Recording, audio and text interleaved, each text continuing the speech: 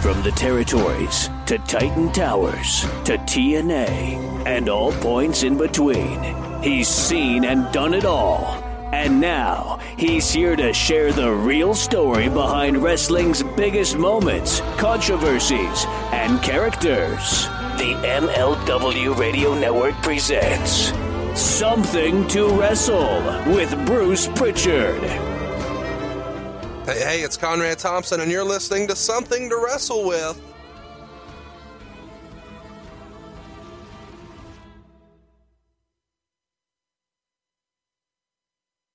Bruce Pritchard. Bruce, what's going on, man? How are you? Another beautiful day in the neighborhood. Man, I'm fired up about this. This is the latest we've ever waited to tape a podcast ever. We have been busier than one-arm paper hangers, but we're here, and we're going to knock out all things Sunny. But first, we need to take care of some business from last week. Do you have any hanging leftover little points about TNA that we didn't discuss? I don't think I do. I don't want to say those three letters together again for a long, long time. I missed one, and I'm going to come back to it next week because I don't remember what it was. But I did get a request for, I remember now. Tell me about Joker Sting. You got anything about Joker Sting? Joker Sting was just another incarnation of Sting. That's all it was. Give me something else. Not going to do it. Nothing else to share? Nope. What about Aces and Eights? Lots of complaints. We didn't talk about them enough. You got anything on Aces and Eights? No, I think we shared enough. Oh, come on. Give me something. Nope. Okay, so there you go. I was asked to ask you about Joker Sting and Aces and Eights.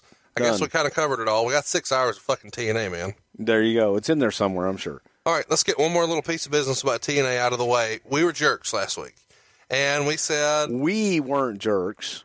Okay, I was a jerk. Okay. I was a jerk, and I wanted to give away a Dixie Carter action figure. It blew me away that in the middle of this shitstorm, her company's falling apart all around her, and she's giving away or promoting her action figure on Twitter. To my surprise, last night on the TNA Impact show that aired, damn. They're running a special about how you should give TNA merchandise as a Christmas present, which is timely advertising. Wouldn't you agree? I would agree with that. What's smack dab in the middle of that promo? A free download of the Dixie Carter theme. It's not a rib.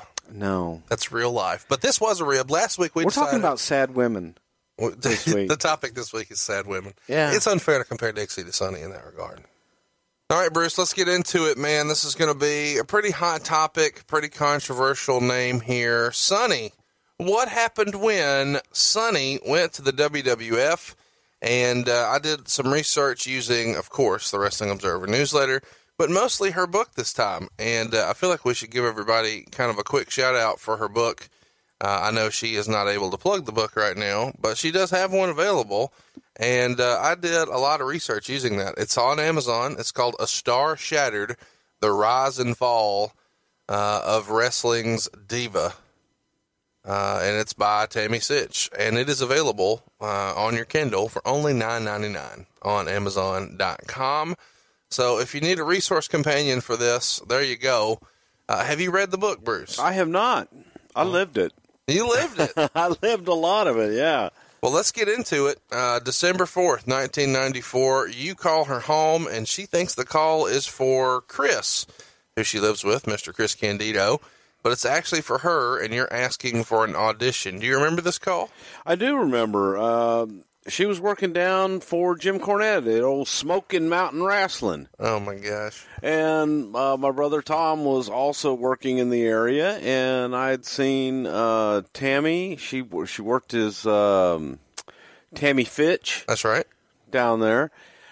Beautiful young lady. Good God. And showed the tape. Cornette had sung her praises and showed the tape to Vince, and we thought about bringing her in and doing something with her. Actually thought about using her as a broadcaster.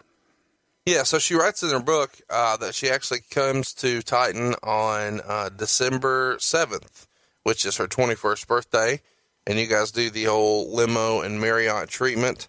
And she didn't think she did very well in the audition. She actually writes that she bombs, and she blamed her inexperience with a teleprompter for some of that. But she says she still got a call a week or so later that she got the gig. She didn't think she did well, but you guys still hired her. Was it just her innate charisma, the recommendation of Jim Cornette, or she's just damn good looking? Well, without a doubt, you can't deny her charisma. Right. And she had a presence, and she wasn't hard to look at all. So it's a combination of all of those things, because she, 21 years old, she's speaking to her audience. Right. And when you've got a big audience of teenage, adolescent males, Right. they are going to sit there and they're going to listen to her, because they may not listen to what she says, but they're going to watch her for a while. There you go. So in the meantime, between when she gets the call that she got the gig and the audition, she actually broke her arm working in Smoky Mountain, where she just took a bump the wrong way. So when you call her to give her the good news that she's hired, you advise her to buy some business suits and bring the receipt. Was that commonplace at the time? Sure, yeah. So the process is pretty simple. You just go get whatever you think is going to look good and bring the receipt. And who would that go through? The receipt? Yeah, like when she gets there, she just hand you the receipt? At that point, she'd probably either bring it to me or Kevin Dunn or something. And you guys just get her a check from accounting and you're done. Sure. Okay, easy enough. So she says right here in the phone call to you that, hey, she broke her arm and she's wearing a big ugly cast. And you say, we'll try to work around it. Or at least that's what... It's television, kid. We make anything work. So she becomes Tamara Murphy. And she credits this as Vince wanting to use her real first name, but an Irish-sounding last name. Does that make sense to you? Yeah. Oh, goddamn. We'll have this conversation when we talk about Michael Hayes too. You know where the name Murphy came from? No. There's an old television show, Murphy Brown. Yeah. And she was a newswoman. Yeah. So we took Tammy's first name, and then we took Murphy from Murphy Brown. So she's going to host live event news, and this taping will be happening every Monday, Tuesday, and Wednesday. She writes the WWF was going to pay her $500 per day for this, and she was still eligible to do Smoky Mountain Wrestling house shows every weekend. So she's very active and busy here. She says that Vince personally coached her up during some of the filming. Specifically, he didn't like the way she says garden when she was talking about Madison Square Garden. Is it common for Vince to be this hands-on with a talent as far as just producing the television? And would he zero in on a word like that or a pronunciation? Without a doubt, especially a new young talent that he feels has potential, he will work with them ad nauseum. And if there's something that he feels like, we talked about before, the King's English, pal. And if they weren't pronouncing something to his satisfaction, yes, he would work with them. We sent Tony Schiavone to enunciation school to help him lose his southern drawl in the way that enunciation school. Yes. Wow, that's not something you just find in the Yellow Pages, I don't think. In Stamford, Connecticut, I think you do. Really? Yeah. Okay. No, I have no idea, but I know that he did it. He did go and work on his speech and work on reducing his southern drawl. I see you've done that too. Reducing my southern drawl? Yeah. Oh, I don't think... You're doing a hell of a job. Oh, my gosh. Piss off. So in The Observer, it's written around this time that Candido and Fitch were being considered to recreate a Blonde Bomber-style tag team with Candido and another wrestler managed by Fitch, almost a modern-day incarnation of Ray Stevens and the Pat Patterson gimmick. Do you recall that being any sort of consideration, or was the thought always, no, we just want her? No, well, actually, let me rephrase that. We wanted her. Right. And there was interest in Chris. Okay. And there was no interest in the beginning of the two of them as a package. And that became apparent. They wanted to do something like that. They wanted to be a package. And so for Meltzer to write that, it would have been stuff he got from their side more so than your side. Who the hell knows where he got his bullshit? Or he does what he does with everything else and just sat there and make it up. What? But, probably sat there and said, well, I hear they're going to do this. So he sits there and makes up a narrative in his own mind. All right. But they were coming in. There was interest in Tammy. And we wanted to do something with Tammy as a broadcaster and be able to utilize her because she was young, she was fresh, she was different. And with Chris, wanted to bring Chris in as a character and use him in some way as well. When they all got together, as what often happens, kind of like Mark Marrow and Sable. The two of them are there together. They are a couple in real life, and the idea just happens, yeah. So there was speculation that Tammy was going to come in as an announcer because the WWF was advertising in the broadcast trade journals for new talent. Was that common back then, that you guys would run, now hiring type ads in those type of trade journals for broadcasters? Oh, all the time. They wound up bringing in, am I saying this right, Stephanie Wyand?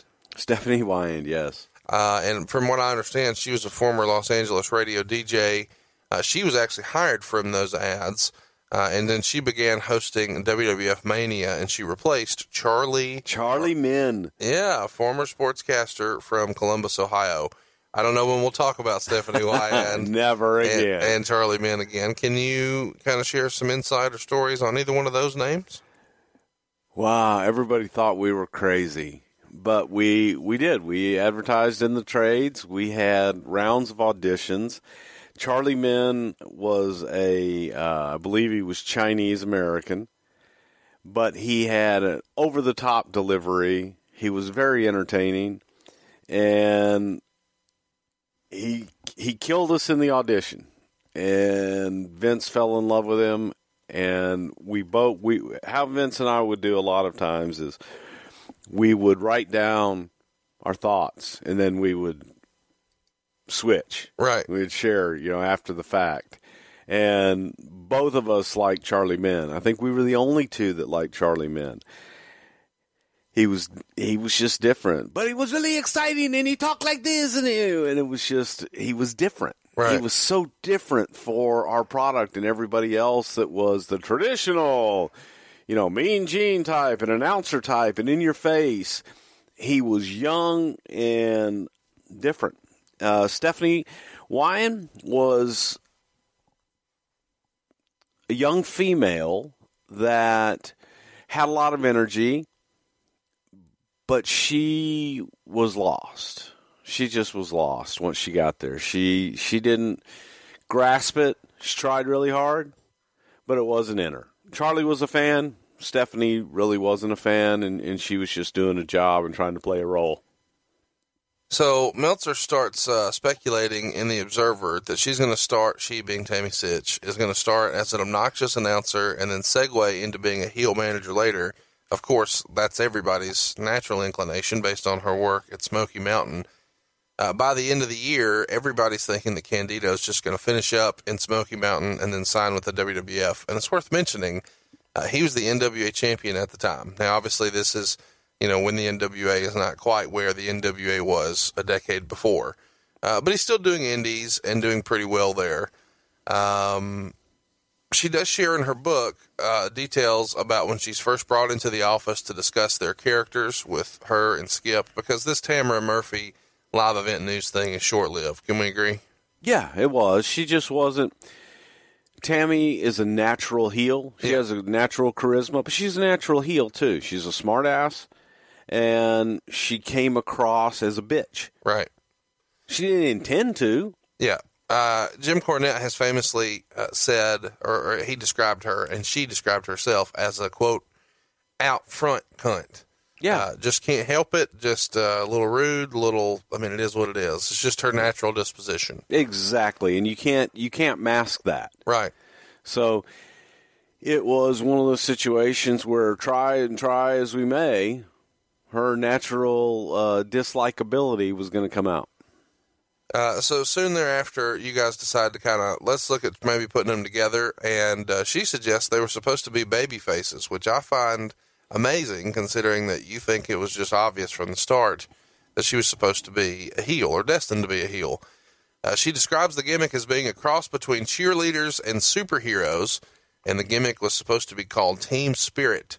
And you can actually find this in your Google machine.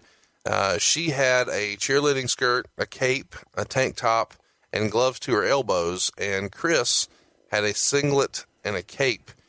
They debut at a TV taping in North Carolina, and this happens only about 90 miles from where they finished up with Smoky Mountain. Do you remember the angle they used to get them out of Smoky Mountain? I have no idea. They killed a cat on Christmas. Bastards. That's real. Bastards. Wrestling in 1994, man. So anyway, of course, they're booed to death because they're 90 miles from where they killed the cat. So a lot of these folks are watching Smoky Mountain television and are familiar with this. So afterwards, Vince suggests, hey, you know what? Maybe you're better as heels. And he suggested that they kind of pivot to become fitness gurus full of hype and energy, kind of like Tony Little was on the old infomercials. And the name Body Donna was a combination of body and prima donna. In her book, she credits Vince with that name and their individual names, Skip and Sonny. She says she had a hand in changing the costumes to be more of a sports bra-like tank top and bike shorts, and eventually she would transition to a more revealing sports bra and tennis skirt. After they do this, kind of pivot here, they take 4 weeks worth of promos to introduce the characters to the audience. And Vince was very hands-on in filming these as well, and even acted out both parts, instructing her to be bitchy and conceited, but wanted Skip to be more overzealous and punctuated. Do you remember filming these vignettes with these particular two? Oh, yeah. We did them in the studio, and it was exactly that. It was Tony Little with an assistant, with the bitchy little assistant, and Skip was going to be over the top, this just, health guru nut with the beautiful young assistant. Let the assistant be kind of like the distraction and the eye candy. And it's worth mentioning that at the time when this is happening, so this would be early 95, these fitness guru infomercials are fucking huge. They're everywhere. Every television station in America, if they didn't have Family Strokes or something, you had Tony Little on, or you had Tybo's about to be big. Yes. You've got the Tony Little thing. You've got 6 minute abs. You've got the ab roller thing. You've got the thing that you would lean up. I mean, just all kinds of infomercials in America based on this type of character. Exactly. And they were annoying as hell on the, whether it be the fitness gurus or it be Skip and Sonny. Absolutely annoying. So you had a lot of confidence in this character as getting over as being a heel? Yes. So the concept, of course, being, they're going to insult the audience, tell them they're fat and they're out of shape and blah, blah, blah. Right. And the other thing about it was, in utilizing Chris Candido, was he was a smaller guy. Right. But he was a hell of a worker. He was a hell of a hand. And we felt that there was a comparison to a Ray Stevens and a Pat Patterson, so that's probably where Meltzer surmises and comes up with his ideas that we had, well, in fairness, some of that probably comes from Cornette. Probably does. I don't know, but it wasn't accurate. And it was just simply, looking at Chris, feeling that Chris could fill that role of an aggravating little heel and a working heel. I don't want to go down this Meltzer thing again this early in the show, especially, but I love you say, especially since it wasn't accurate. He fucking wrote it was going to be him and another blonde guy managed by Tammy, and he did this in December, months before Tom is there. So, but my point is that was never the idea. Well, he's a goddamn prophet. It happened. Well, maybe he's a guy. No, he guesses, and 50% of the time he's right. Here we go. Okay, but he guesses. It's based on guessing and bullshit. It's none of it is based in fact. So early on... I'm sorry, he was there for all those fucking meetings when we discussed their goddamn ideas. And Barry finally didn't lose at SummerSlam, which is a big deal. He's always been enhancement talent, and he finally doesn't lose at SummerSlam in 95. And she takes credit for Barry getting his very first T-shirt. In her book, she kind of pats herself on the back, Barry Horowitz style, for getting Barry his first T-shirt. Whose idea was it to get Barry out of this lovable loser spot for once? Pat Patterson. It's a great idea. Oh, it was a great idea. Worked like a charm. What would happen if the Horowitz and he beats the Skippy and oh my God, nobody believe it. I love that I make the French-Canadian Pat Patterson sound like an old Luigi Italian. Yeah. making some Making a pizza. Hey! Oh, well. They move into an angle where Louis Spicoli was portraying the character Rad Radford, and he wanted to join the Body Donnas, but of course isn't in the shape to do so. Louis, not necessarily known for his physique, but a hell of a hand. And here we go. Let's get it in early. I don't know when we'll talk about him again. So tell me about Louis Spicoli. Louis Spicoli was a young guy from California, and we had used Louis Spicoli as an enhancement talent back in the days when we used to have guys come in and work with the stars as enhancement talent to put them over on our weekly TV shows. And Spicoli was one of those guys who was always around. Really nice kid. And had this idea and pitched me the idea of Rad Radford and a grunge rocker, and we gave it a shot. Brought him in, man. He was just, young guy. Let's try this out.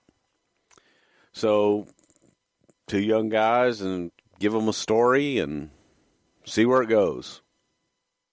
Louis Spicoli ultimately passed away when he was working for WCW. He had brief stints with all three companies, and I believe he was discovered on the AAA When Worlds Collide pay-per-view. I could be making that up. That's just from memory.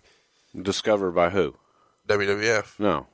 Okay, just as an enhancement guy. We'd used Louis as an enhancement guy for years. Okay, so out in California, and I always liked Louis. Why did he end? What I mean, not the death. I mean, why did his run with you end? He got out of shape really bad, and he had a problem. Somas. Yeah. So he has a brief stint with ECW, and then has a stint with WCW, and then ultimately passes away in his sleep. I think he choked to death on his own vomit. Yeah, it's sad, because he was a really, really good young man. And for a long time, Tommy Dreamer actually called his finisher the Spicoli driver, in tribute to him. One of the more well-liked guys in the locker room. Would you agree with that? Oh, without a doubt. It's a shame that we never got to see what he was really capable of doing in the business. One of the more tragic tales. And people forget how young he was. He was really, really young. Yeah. When he started. I think he started when he was like 17, 18 years old. If you're not familiar with Louis Spicoli, throw it in your Google machine. Watch some of his old stuff. You'll be happy you did. And he based his original name off of, Jeff Spicoli in Fast Times at Ridgemont High for you kids. Were you even born when Fast Times at Ridgemont High was out? I'm 35, dude. Come on. Then one day during a match, Skip was being dominated, and all of a sudden, a guy with the same haircut and a similar build in identical gear replaces him and wins the match.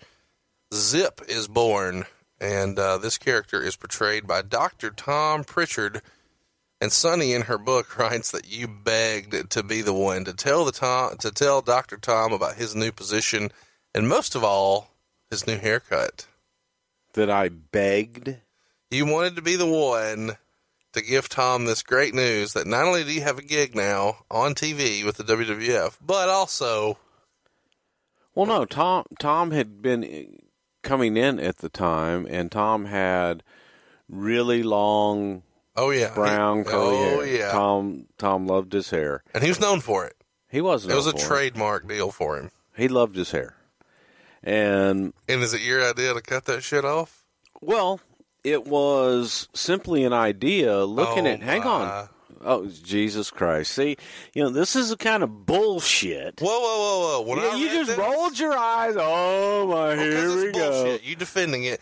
I know you in real life, motherfucker. You loved getting to call Tom and say, "No, I great didn't. news, buddy." Well, no, I did. Something just fell on me. It was Brother Love. Brother Love just fell from the heavens upon my head. But the whole idea was simply looking at, it was two things. Looking at a way to do something more with the Body Donnas, right, with Skip and Sunny. And having a position, for a new tag team and doing something with them. Tom didn't have anything at the time. And it was like, okay. No, it worked. Either he, goes on and does something else, or, you know what, we've got a spot. Tom and Chris were friends in real life. It's from Smoky Mountain. From Smoky Mountain. And right. Tom always thought the world of Chris. Loved Chris like a brother. Probably loves him more than me. But there was... Hey guys, are you looking for the perfect Father's Day gift idea? I was, and I found it at Paint Your Life. With Paint Your Life, you'll get a hand-painted portrait created to fit almost any budget, and it's a great gift idea for your mother, your father, or both.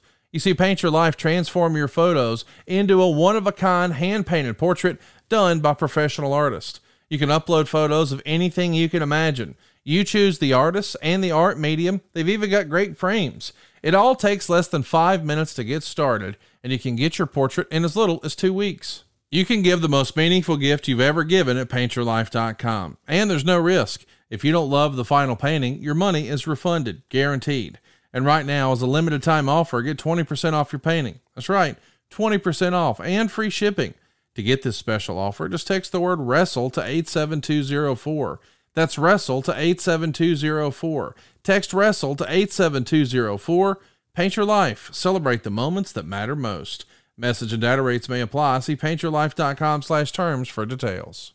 Afford Anything talks about how to avoid common pitfalls, how to refine your mental models, and how to think about how to think. Paula, while certainly you can mess up on $1 million a year, it is far less likely than it is on $30,000 a year. Right. I would meet wonderful people that were struggling with a budget that was super tight. It was 100%. You need to make more money. Make smarter choices and build a better life. Afford Anything, wherever you listen. There was a connection there. There was a friendship there. And Chris looked at Tom like a mentor. Right. So with all of this, there were other issues going on with the relationship with Tammy and Chris and so on and so forth, and Chris confiding in Tom. The team behind the scenes was already there. Right. So the way to make them a team is when you look at them, same body type, same size, same kind of look, and you can't have Chris all of a sudden grow long curly brown hair. But you can give Tom a brand new life and a brand new character by having him cut his hair, bleach it blonde to look like Skip. You realize I'm not Tom. You don't have to sell me on it. I like the idea. Well, no, I'm. But my point is, everybody's. I'm waiting for the 3 words. Was that a rib? No, it was not a rib, and it was a way to get him. It's 4 words. You're right. I was counting. All right. If it's not a rib, let's run through this. She writes in her book that the haircut goes down in Hershey, Pennsylvania. It does. And you bring a video camera. Well, that was for my own personal enjoyment, though. Fuck you. That was for my own No, hang on. You said this was not a rib. It was not a rib. You're grinning ear to ear right now about telling your brother he's going to have to cut his hair off, and you're going to film the haircut. No, I filmed the haircut strictly for my own pleasure. Yeah, to show at family gatherings. No one's ever seen it. Do you still have the tape? Somewhere. We've got to find a way to put that online. I've got to find it. It may be, you know what? It may be up in the boxes of tapes that are up there in the WWF warehouse. Well, I'll get them for you. But the thing is pitching this to him and looking at it, and he's thinking the same thing. Oh, this is a fucking rib. And I go back It to. It is a rib. It is not a rib. You bring the fucking camera. No. Shooting the haircut, I just wanted that for posterity. I wanted that to have. You did it to fuck with it. No. Okay, I'm sorry. I'm going to fuck with you. I'm going to give you a job, and we're going to make a character out of you. But that's not a rib. I'm not arguing any of that. Filming the haircut is a rib. That was for posterity. That's a rib. Okay, it was not a rib. Let's move along. But again, people all think it was, and people think, oh my God, why would you do that to Tom? It was to be able to give him a job and give him a position in a major company. I'm not arguing anything. And make a character out of him and give him new life. Filming the haircut was a rib. WrestleMania. Wouldn't you? Yes. Okay. You know I would. After WrestleMania 12, with the body done. Oh, I'm sorry. Side story. So Tom comes back. With the haircut and it bleached, and I'll never forget it. And comes walking in, and Bret Hart is there, and Tom walks up and goes, "Hey, how you doing?" And shakes his hand, and Bret, who knows Tom, and Tom had been there for a while with the long hair, introduces himself. Hey, how you doing, Bret Hart? Did not recognize Tom. So at that point, I knew, okay, good, this is great, because people aren't going to pick it up right away, and it's a new character, and it was good. I like it. Thank you for the story. Hey, you're welcome. That's what I do. After WrestleMania 12, with the Body Donnas winning the tag titles from the Godwins, the WWF decides to push Sunny individually a little more. So they send her to Florida with Rich Frida for a bikini photo shoot and later a music video. She did some magazine covers at the time and even a Monday Night Raw t-shirt where they put a pool cue between her breasts, and she's kind of chalking the cue at the top, and it says, "I like it raw." It was one of those old school photograph of a person on a t-shirt. Terrible t-shirts they did at the time. Eventually they even do. It's sold. I have no doubt. Eventually they did a VHS release for Sunny as well, and it blew up. Interesting to note here, she makes mention in her book that nobody gave her a script for the voiceover of that video. Can you imagine a scenario in 2016 where they have a DVD release and there's not a script for the talent? I'm sure there was a guideline. There were probably bullet points and shit they gave her. But, yeah, I couldn't. To answer your question, I couldn't imagine them without having every single word, pause, phrase, everything laid out for them now. Yeah, even a breath and a sigh would probably be there now. She's really blowing up in 96, and she makes Extra, Entertainment Tonight, Access, Inside Edition, even singled out on MTV. Do you remember how the singled out appearance comes about? Does that ring a bell to you? God, she was the hottest thing in the business in a lot of respects at the time. And she was the most downloaded celebrity on AOL. Okay, now let's talk about that. I was hoping you would bring that up.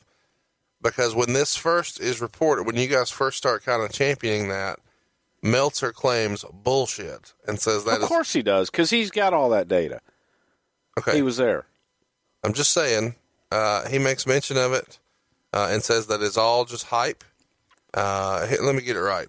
The stories about Sunny being the most downloaded celebrity and Warrior having the #1 comic book in the world are all hype. I saw a list of the top 10 downloaded celebrities, and Sunny wasn't even on the list. Pamela Anderson Lee and Jenny McCarthy types dominate.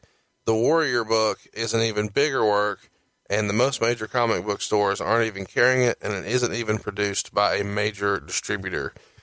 So based on the fact that you guys were probably claiming both, doesn't it lend itself to Meltzer kind of thinking, okay, this is probably bullshit, since he knows the Warrior thing's a total work? Dave Meltzer knows everything, apparently. Yeah, give me anything else. Our numbers came from AOL. Yeah, she mentions that she was even a presenter for AOL when they had an award. Our numbers came from AOL that she was, and Pam Anderson had been #1. And all of a sudden, out of nowhere, Sunny's shit blows up. And it's worth mentioning here that when we're saying most downloaded celebrity, they're talking about one particular image. There you go. One particular image was downloaded more than 1 million times, which is not a super shit. It was at the time. Yeah, 1 million people are going to listen to this episode. Right. But back then... Because we're the tag team champions of podcasts. Well, it's not a lie. We can't deny it. No. So, you guys were rightfully so kind of strapping the rocket ship to Sunny here. It happened. I mean, without really too much, there wasn't a whole lot of planning looking at this thing going, okay, we're going to make Tammy this super hot desire, everyone's desire type thing. It just happened, and we jumped on it. Let me just, 2 things I want to ask you about here. I want to come back to the pool cue, but she mentions in her book, and You've been doing this ever since you've been doing research on this. Folks, I'll be sitting there, and Conrad is writing his own book on Sunny, preparing for this thing, and all of a sudden he'll just start laughing and will tickle the hell out of himself. And I'm like, what? He goes, I'm just going to do my Sunny stuff. It's going to be good. So go ahead. I'm sorry. You're laughing again. She writes in her book, she was often referred to as the, quote, female Hulk Hogan due to my overwhelming popularity. You ever hear somebody say some stupid shit like that before? I never heard that one, but. Full disclosure, Sunny was my teenage crush. Man, I know. In 1996, I turned 15, and woo, roll tide. I was all about me some Sonny. Shout out to Mr. Ziegler listening right now, and Mr. Damian Darling listening right now. This pool cue that you mentioned a minute ago, or that I made mention a minute ago, they did a couple of vignettes in Raw in 96 of her in a bubble bath and of her at a pool table. And eventually, her on a piano. All of that becomes part of a photo shoot for the first Raw magazine. And they sold T-shirts off of it. So this was the first time they started to go a little more risque, so to speak. And you shared something with me recently that I did not realize. Where was all that stuff shot? That was shot in the home of Vincent Kennedy McMahon and Linda McMahon. Their home. The home of the McMahons, or as we affectionately known it, there were a few of us that called it Casa de McMahon. That fascinates kind of like me. The Conrad Addison, that was Casa de McMahon to me. Well, that fascinates me that this whole time, because I think a lot of people who are my age are familiar with that photo shoot and those vignettes, and you just assume that's some location. You don't think that's Vince's house. Vince's house is a location in and of itself. I use that house for so many things. It's what crazy. else did you use it for? I buried the Bushwhackers out there. I did $1 Million Man vignettes there. I did Mr. Perfect vignettes there. Which Mr. Perfect vignette would you have done there? The darts, okay, and the pool table one, the pool one where he sunk the crazy shot. Like I said, I shot. Was that the same pool table, and I didn't put that together? Mm-hmm. Wow, sure was. I buried the Bushwhackers before they got all their landscaping done because they were the first ones in that area, and they had a lot of just wooded area around them. So I used that as the woods for the Bushwhackers. Gene Okerlund looking for them back there, and I hit them in piles of leaves and everything. Did a lot of $1 Million Man stuff there. We shot, they did Lifestyles of the Rich and Famous there with Randy Savage and Robin Leach. DiBiase, we did Lifestyles of the Rich and Famous there too. This is fascinating to me. So we got several Lifestyles of the Rich and Famous there with Savage and with DiBiase out of the same place. They just shot it differently. Are you saying that Lifestyles of the Rich and Famous was a work? No. What would make you think that?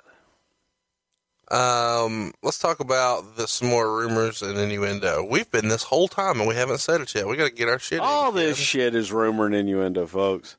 She's summoned to Vince McMahon's office with Jim Ross and Lisa Wolf there, and what a crew!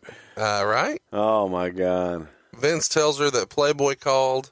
She's 23 at the time and thinks her dad would roll over in his grave if she did something like that. So she turned it down on the spot. Do you remember this talk?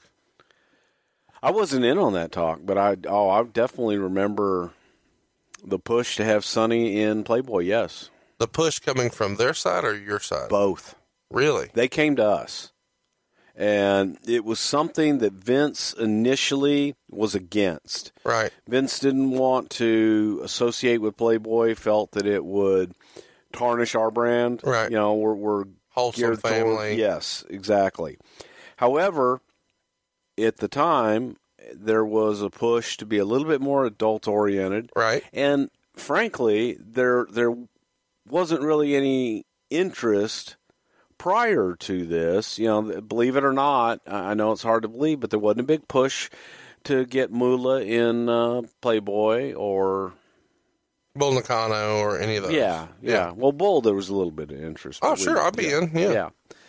So, you know, this was the first time that we had, you know, got a hot 23-year-old that there was a desire to see her. Oh, yeah. Sans clothes. Sure. So it was something, why don't we try this? And Playboy of the gentlemen's magazines was probably the classiest of the bunch. Oh, yeah. No beef shots. Hey, chat me up. What do you think the payday on that would have been? I know you don't know. At that time? Yeah. Probably a couple $100,000, several $100,000. Cool.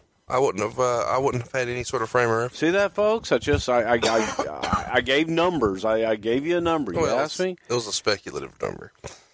Okay. So let's talk about this. You guys do a deal where she turns on the Body Donnas and pretends she's in love with Phineas, and then Billy Gunn kisses her. So the Godwins drop the belts to the Smoking Guns, and now that makes 3 championship teams she's managed.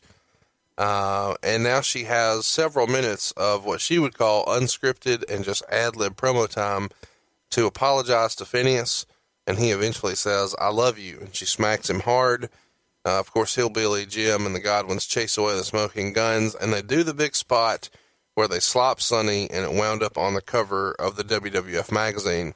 Lots of rumors about what was in that bucket, but this wasn't the only time they did this slop spot with Sunny. They did it on the house show loops for the next month or so, and she wrote in her book that it was a combination of leftover salad from catering mixed with bread and water. She says she had heard the rumors of what the guys might do with the bucket, so she kept the bucket in the locker room until the match. You were there. Lots of rumors online about what went down in that bucket. What bucket are we talking about? The slop bucket. What time? Which one? Okay. This is what I want to hear. Okay. Chat me up. Do you have any inside knowledge of any sort of bodily there's rumor fluids? and there's innuendo. But I can tell you for TV and for that, there was probably just some leftover stuff from catering and TV water was legit, but on the house and shows. milk. Usually put milk in it, made it look good.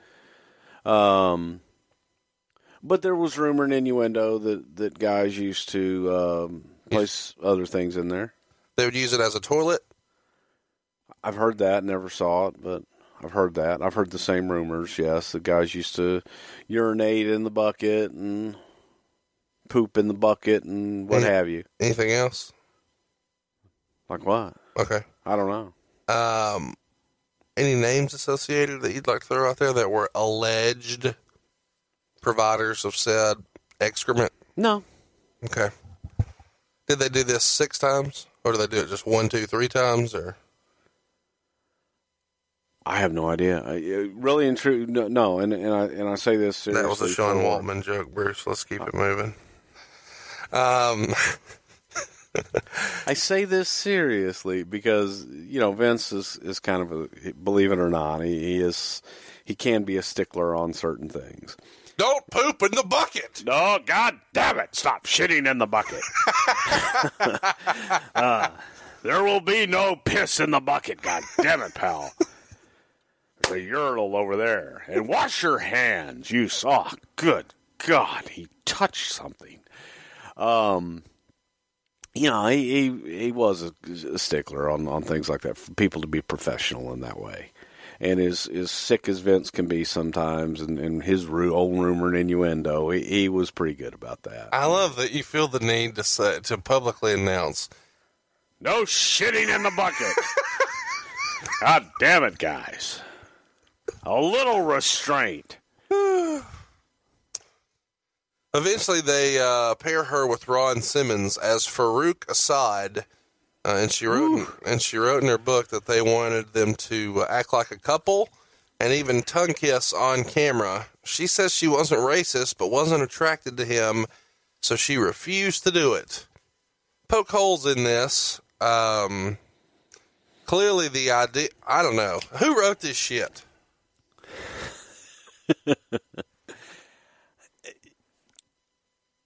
The idea, man.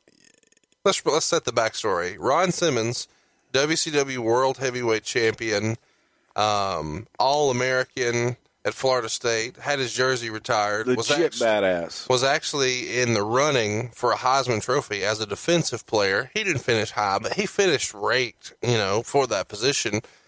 Jersey's retired. Jersey's retired, yeah. Legit badass. And the first ever black world champion in the history of pro wrestling, and now you guys are going to get him and put him in the dumbest fucking gimmick in the history of gimmicks. It was a great gimmick, and here's the reason. What was the gimmick? Let's hear Farouk. But what is it? It was a badass. Yeah, but he's wearing this blue dumb shit. Well, there's a reason for that. What is it? The reason for that was to hide his receding hairline and to camouflage him and help him make him look younger. That was the reasoning behind it. Okay. And that was actually discussed and done with all of that in mind with Ron and his wife. Here's a great story. So, don't know when we'll talk about him again. Actually, we will talk about Ron Simmons again because there's so many great stories. But Ron Simmons was a guy, kind of like Undertaker, that I was a huge fan of. I loved Ron's work, loved his look, loved his promos, and I was always trying to get Ron to come over. And I had on my calendar every year when Ron Simmons' contract was coming up. And I would call him I'd call him 6 months before, and then I'd call him at about 4 months before. Just so we're clear, you're tampering. No, not tampering. I would call here because I had it written down, dude, exactly what I could say and when. So at 6 months, say, hey, Ron, how you doing, man? It's Bruce Pritchard. I'm just calling to see how the hell you're doing. Everything good? Okay, great, man. Hey, here's my number. I just want to make sure that you've got it, and I hope all's going well. If you ever need anything, give me a shout. 4 months out, I would remind him of that, pretty much the same type phone call. And 90 days out, when I knew that he had an option to be able to explore other options, I would say, hey, I just want to, first of all, know if you have an option in your contract where you might be able to speak to someone else. If you can, I'm here. I'd love to speak to you. And for the first 2-3 years, whatever it was, that was the extent of the conversations. Hey, Bruce, how you doing? Damn. Nice, casual conversations. Well, and then it came. Bruce, what you got in mind? Well, are you interested in coming in? Yeah, I may be. All right. Son of a bitch. Hold the phone. I'll call you right back. Go in and say, Vince, Ron Simmons wants to talk. Can he talk? Yep. Had him send, the thing that shows me that he could talk and he could negotiate and so on and so forth. So he would have to fax you his contract. Oh yeah, we had to have that. Yeah. I mean, legally, I didn't do shit without having that. Where does he live? Atlanta. Let's go. And called Ron and said, hey man, we're coming to you. And this was, JJ, I believe, was in talent relations at the time, and we told no one because this was something it was just one of those, it's kind of like Taker in a way. I'd always just been a fan, followed him. Steve Austin, same thing. I'd followed Steve since Dallas. And we got on a plane, and we think we're being, really cool. We say, okay, let's meet at the Marriott. All the WCW guys were gone. They were out on tour. So we said, shit, we can just meet right there at the Marriott at the airport. Nobody's going to be coming through there because pretty much all WCW people, they're out doing TV or whatever the hell they were doing at the time. Why would he have been home if they're all on tour? Because he was off, and it was during a time he didn't think they were going to renew his contract. So they weren't using him. I got you. So again, now I want to talk, and they're not using me. Got this period in my contract. So we get there, and we get just to be safe, we get a private room in the back of the restaurant, and Ron shows up with his wife, and Vince and I are sitting in the back room, and Ron comes in, and he's laughing. Yeah, goddamn, I just ran into Ric Flair and Arn Anderson in the lobby. And we're like, what? And I was like, yeah, Flair and Arn were there with Kevin Green. Yeah. And they were there working out with Kevin Green for some match that they had in WCW. And so we go out, and there's me and Vince and Flair and Arn and Kevin Green and Ron Simmons and Lottie. I was like, damn. When you say go out, you see him in the lobby or Flair's at the hotel bar? No, he's at the hotel restaurant having lunch. Yeah. And they're right there in front of God and everybody. And so our kayfabe meeting Not so kayfabe. Not so kayfabe. So we had to move quick. But it was one of those situations. That was all discussed with Ron and his wife. And again, the idea behind the headgear was to make Ron look younger. What about them gladiator pants? It was just an outfit they had for him. It was something they came up with Creative Services. We quickly got away from that. I mean, he did that maybe 6 months. Why Farouk Assad? Wanted to give him a different name. Just so you could own it? Yeah. Just seems like it kind of diminishes his star power if you change his name. Did it diminish Cassius Clay's? What a fucking terrible analogy. Why? It just is. Cassius Clay to Muhammad Ali? Ron Simmons to Farouk Assad? And by the way, that was the analogy given, so that's kind of weird. That's how Ron explained it, or how Vince explained it to Ron? Yeah. Wow. That's not racist at all. Hey, it's not. He would have gotten a guaranteed contract at that time, 1996, right? It would feel like this would be guaranteed contract time. It was the downside guarantee, yeah. Yeah. Yeah. Okay. Actually, yes. Yes, 100%, yes. Did he have any sort of... Do you tell his wife right there at lunch, hey, we're going to have you make out with Sonny? Without a doubt. And you guys... We laid it all out up front. We laid out the whole thing with Sonny and that we wanted to allude to a relationship. And this would be very controversial. How are you alluding to a relationship if they're tongue kissing? That seems like more than a illusion. Well, we let them know that it would be more than a manager relationship, and that we wanted to allude to a relationship. His wife was cool with it? Cool's an interesting word. She signed off on it, yeah. I don't know that she was totally cool with it. Right.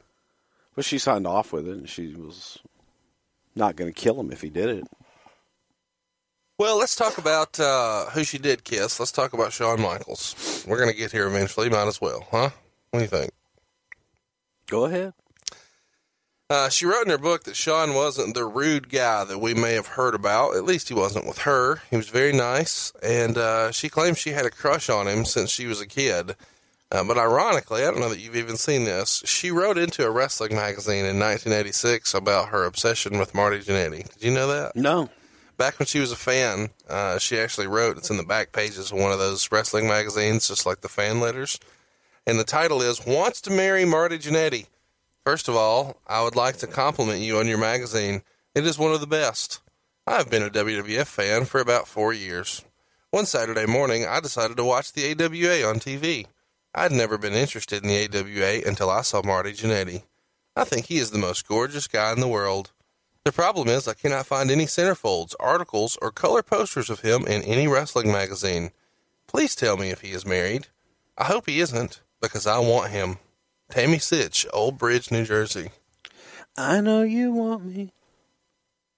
Oh, what? That's all I know. Okay. I know you want me. Anyway, there's a skit on TV planned where Shawn was going to act like he was going to kiss her and then diss her, quote unquote, right as they left the air. But once they were off the air, with her prior consent, he kissed her for real, and they basically made out in the middle of the ring with him laying on top of her in a scene that Meltzer described in his newsletter as Shawn, quote unquote, basically having sex with her. Afterwards, here's what she writes in her book. I had a pretty good idea where this was going and what his intentions were, and I was right. Later that evening, he pulled me into an empty locker room and kissed me and felt me and groped me. And then, like a high school kid, he fucked me. Yep, he banged me. Right there in the locker room. It was so dirty and so not allowed within the crew, and that made it even better. Oh my God, it was mind-blowing sex, and that was the beginning of the love affair that would lead to my broken heart. We were all over each other. We had sex everywhere and anywhere for every show. In empty locker rooms, vacant bathrooms, broom closets, electrical closets, production trucks, and even in Vince's personal private locker room. The only people who knew were the members of the clique and eventually Vince. Surprisingly, Vince actually approved.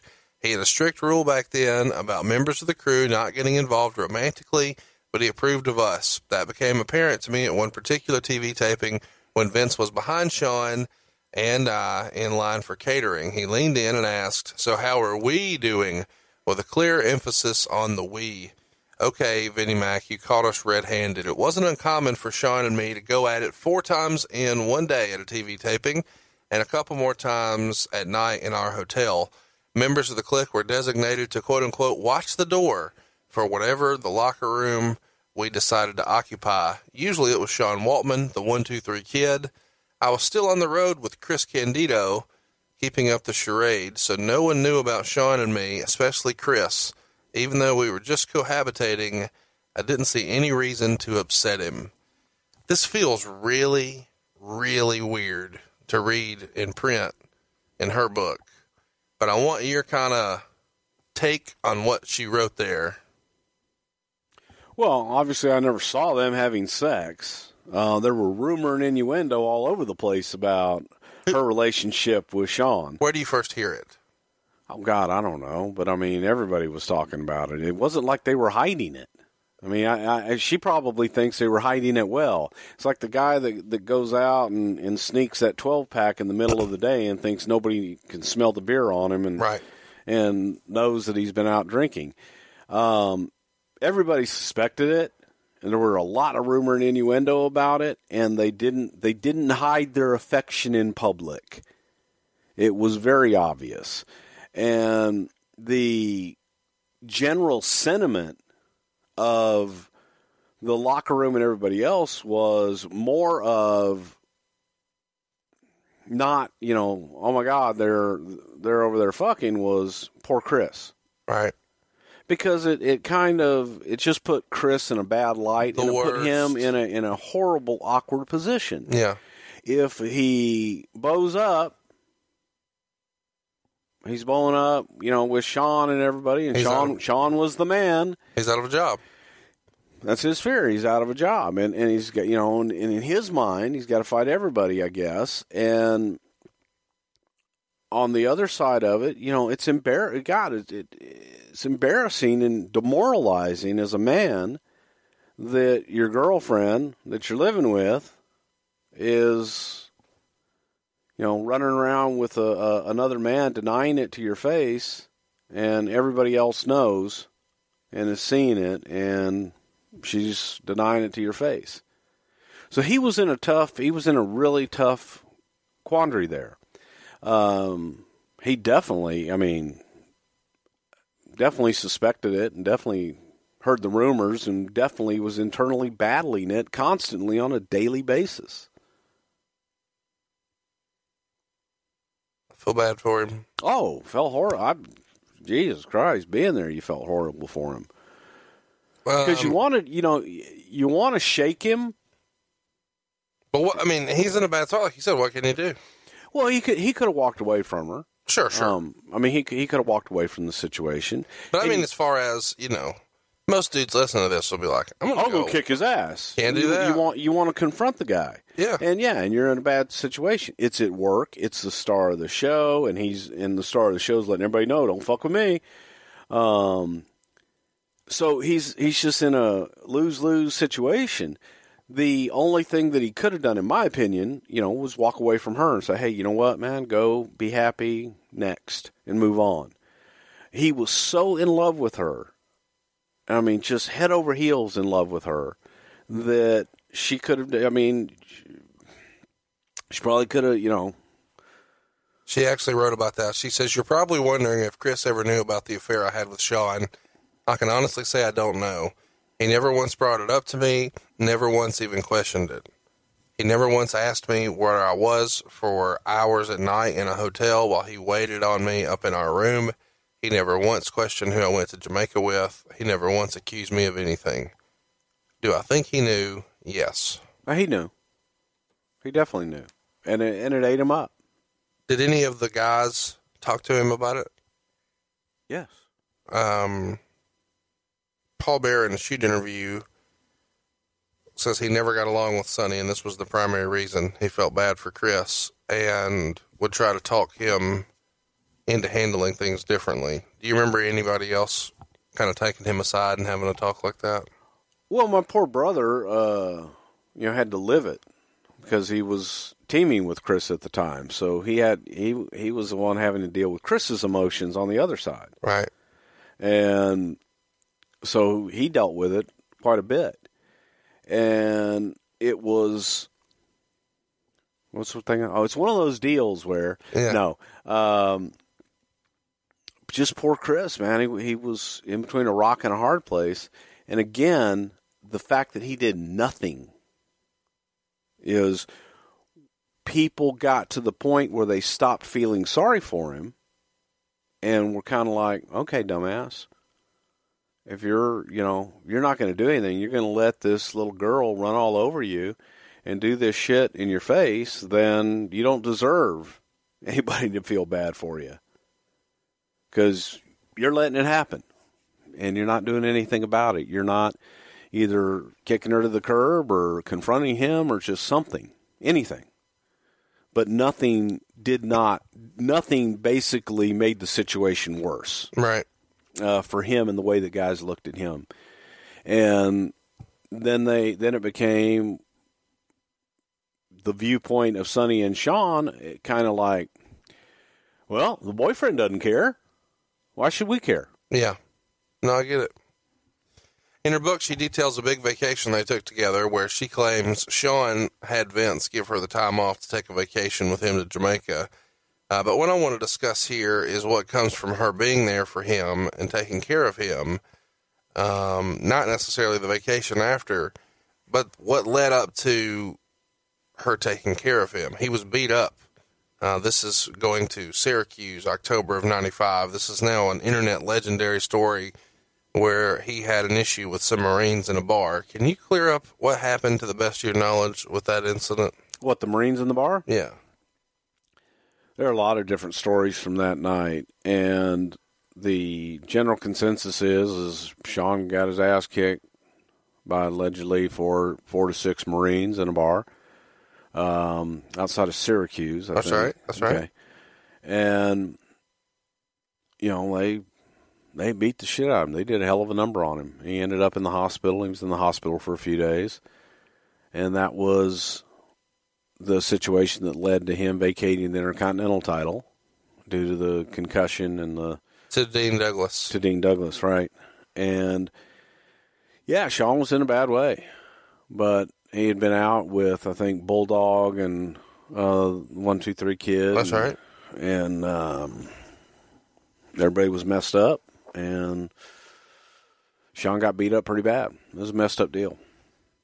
So supposedly Bulldog comes and gets her from her hotel room where she's sleeping, obviously with Chris, and says, hey, Sean's hurt. He's been beat up. She spends a bunch of time at the hospital right by his side taking care of him. And so then he offers to take her on vacation. She gets the time off from Vince, or Sean actually arranges that. And she goes into ridiculous detail about this. This is almost embarrassing. I know that I'm just a horrible person for sharing this, but she wrote it, so I'm going to ask about what you think about her sharing this. By the 3rd day, we were both so sore that we had to take a break. We were having sex 10 times a day, all day, every day. Up until then, and ever since then, Sean is the best partner I ever had. He just knew what to do, and he was so sensual while he did it. We made love like champs. He did have this one small, strange fetish, though. He liked to bend me over the bathroom counter and watch me as he did me from behind while I was applying ruby red lipstick over and over, just applying thick coats until I looked like Joker from Batman. I never really understood what he got out of it, but it turned him on something fierce and got him rock hard. Can you believe somebody would write this? Yeah, I have no comment on that. This is a fucking married guy of many, many years. Yeah. And she wrote all this. Yeah, I don't, yeah. Can you defend this? This no, feels like... I can't. I go from feeling kind of sad about, man, look at what happened to... And then I read this, and it's like, what the fuck are you doing? Yeah, I just don't think there's any need for that stuff. I feel bad even saying that, but I can't believe this is a thing, man. Well, the only thing I can say to that is that was Shawn Michaels of then, and but again, because he does have kids, and I empathize with that, and I empathize with the man that he is now, and the man that he is now, and the man that he was then, in my opinion, are two different people. No, there's nothing wrong with what he's doing here. I'm not judging. No, I'm not either. I'm just saying the fact that she wrote it and put it out there for the world, and I just kind of like, God that's damn, some super why? private. What are you doing? Right, and this is not for and those are moments that you just what you said were private that you hope would remain private. Wow. So let's follow up with something wrestling related for a minute. But also to that fact, on the aftermath of that, when they came back, she walked around the dressing rooms with pictures of them in Jamaica and showed everybody. Serious? Yeah. Wow. And that was another one of those, okay, hey, Chris, where did you think she was all this time? And she's showing everybody pictures. So it wasn't like, well, there's a question. It wasn't rumored innuendo. There wasn't suggestions. It was she was showing pictures to everyone. I found this to be a little off-putting, too. She somewhat blames this vacation on her struggles with alcohol in the book. She writes, one night, when Shawn was ordering his regular Dewar's and soda, I told him I'd have one too. He looked at me confused, but you don't drink, are you sure? I told him yes, and that one drink wouldn't kill me. After all, we were on vacation, and this was a vacation of a lifetime. So I had my first drink ever at 23 years old, a Dewar's and soda. It was Shawn's drink. It was the Click's drink. It was Vince's drink. Just one drink, then two, then three. I don't know how many I had, but I had a really good buzz going, and I wasn't falling over myself drunk. The next morning, I felt fine, no hangover at all. And I figured that since I didn't get crazy drunk and I didn't get sick afterwards, that I might as well have more fun on the trip and keep drinking. What harm could it do, right? Wrong. These few casual drinks on a vacation at 23 years old were the beginning of the end for me, as you'll read later. So she's kind of half-ass blaming. It's just weird to me. I became an alcoholic because I drank the drink that Vince McMahon drinks. Well, and that's the Click drinks. Vince didn't drink soda with his scotch. No. He drank double Dewar's on the rocks. It's still just interesting to me. It's a cop-out. It's super weird. She writes how she helped Shawn decorate and design the house he was building in Texas and that he asked her to move in. She didn't move in, so he broke up with her at the television convention in Las Vegas. And shortly thereafter, she writes that he met the woman who would become his wife, got married, and had kids. And she openly wonders and wishes if this could have been her life in her book. It seems really, really weird to me to share all that personal information and then say, I wonder if I could have had his kids. And it's a dude who's been married for well over a decade. What are you doing? Yeah, well, I think we can all agree that she has had a challenged life. Let's talk about Bret Hart. This is something that got a lot of folks fired up. Shawn, after he breaks off the relationship, does a promo when he's not necessarily in the best position in his life.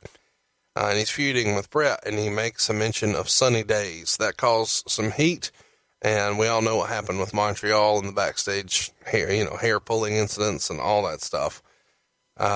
She writes in her book, for all of 96 and some of 97, I was the only girl on the road, so I had my own locker room. In many of the venues we worked at the time, there would be a small backstage area, usually only with 2 locker rooms, one for me and then the other for all of the boys. Bret Hart hated that, and he started using my locker room every night. There was no way he was squeezing into a room with 20 other guys. Wasn't happening. So when I would change, he would leave. When he would change, I would leave. In between those times, if I wasn't off somewhere screwing Shawn, we had some really good conversations and became very good friends. And she kind of says that that's kind of where it ended. And Shawn, who she was dating, hated that they shared this locker room.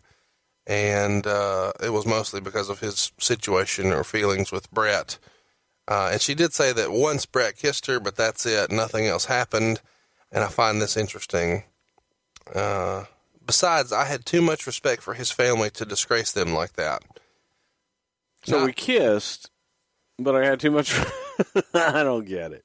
And I have too much respect for his family to do that, to disgrace them. By the way, Shawn liked to do me from behind while I put lipstick on. What the fuck? This is a crazy person. Can we agree? I think we can agree on that.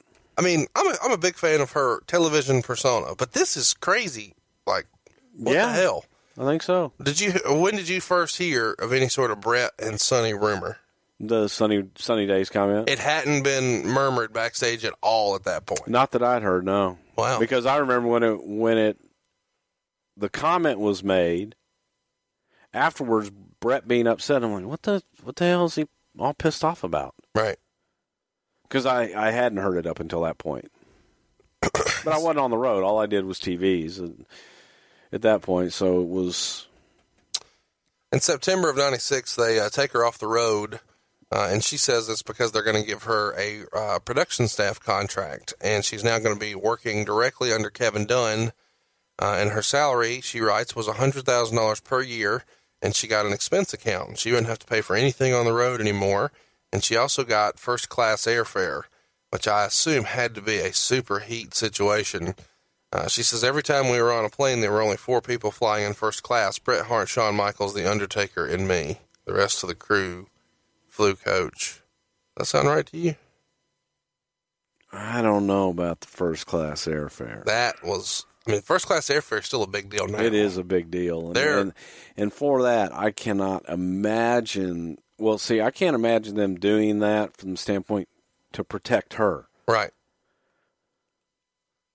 So, I don't know. I didn't see that contract. I don't know, but I would say that was highly unlikely. Luger used to talk about how he had first-class airfare, and Luger didn't have first-class airfare. So that's just... But it is one of the holy grail things of wrestling. Oh, without a doubt. Well, you get first-class airfare, that's a major check mark. This expense account is a big deal, and she was really excited about it. And she gives an example. She says, see, when you're on the road 300 days a year paying your own expenses, and you can easily spend 30% of your income to live on the road between hotels, rental cars, gas, tolls, food, and, of course, liquor. At the end of the year, you have to fork over another 30% to Uncle Sam. So a wrestler making $100,000 per year is really only taking home around $40,000. And she remembered writing checks to the IRS for $30,000 for years, and it sucked big time. So she writes in her book that she started letting Chris and Tom join her for meals and would expense it all, to the point that JR even asked, may I ask what you're eating for breakfast for $90 every day? And she also takes credit for routinely covering Stone Cold Steve Austin and The Rock, as she says they would travel with her for long stretches at a time so they could get their stuff paid for too, meals, gas, tolls, etc. And she says JR approved all of this. Was this commonplace? What commonplace? For there to be an expense account for a talent like this, and for them to abuse it and the company know it and be okay with it. Well, I don't think that the company was okay with it, because I remember it, and I remember JR addressing it. And I think that they may have put a limit on her at some point, because it was getting out of hand. It was getting out of hand. And I bet you that conversation with JR happened verbatim, because he's looking at it and going, what the hell is, who the hell is she buying, Big Shot over here. Hey, I'm buying dinner. I'm buying breakfast. And it's cool for the executive vice president of talent relations or whatever to pick up a tab for the boys. Right. That's different. An on-camera talent just paying for the boys, that's a different thing. Completely different. Okay. And from a executive standpoint, when we were put in those positions, Vince, it was almost mandatory. You picked up the tab for the crew. Right. Whether it be cameramen and cable pullers, just or everybody. The top talent. Yeah. You picked up their tab, because that's what Vince would do. And if we were ever put in that position, that's what we would do. But that wasn't carte blanche for everybody. Right. She talks about when pairing the LOD happened. So the Legion of Doom are going to come back, and they're going to get a big push at WrestleMania 14, which goes down March 29th, 1998 in Boston. Whose idea was it to put her with LOD? Do you remember? I want to say it's probably Vince. What's the thinking there? The thinking there was to freshen up Legion of Doom and give them a new feel, and they'd had Paul Ellering and they'd had Rocco, their previous managers. We'll talk about that another time. Wow, that's something we'll talk about another time. Okay, cool. Well, we just get lots of tweets about it, and Yes, we do. I know we're going to do a Legion of Doom episode. Yep. So I just want to talk about the Sonny aspect of that for now, and then we'll come back. It was just simply to freshen them up and give them a different look. There's rumors online about her relationship with Animal. She describes the relationship in her book as nothing more than friendly. Have you heard any rumors about this? And do you think I heard rumors about it, but I don't think there was any more than that. It was just guys I think it was guys, easy. You see a guy with a pretty girl. Hey, let me just run through this.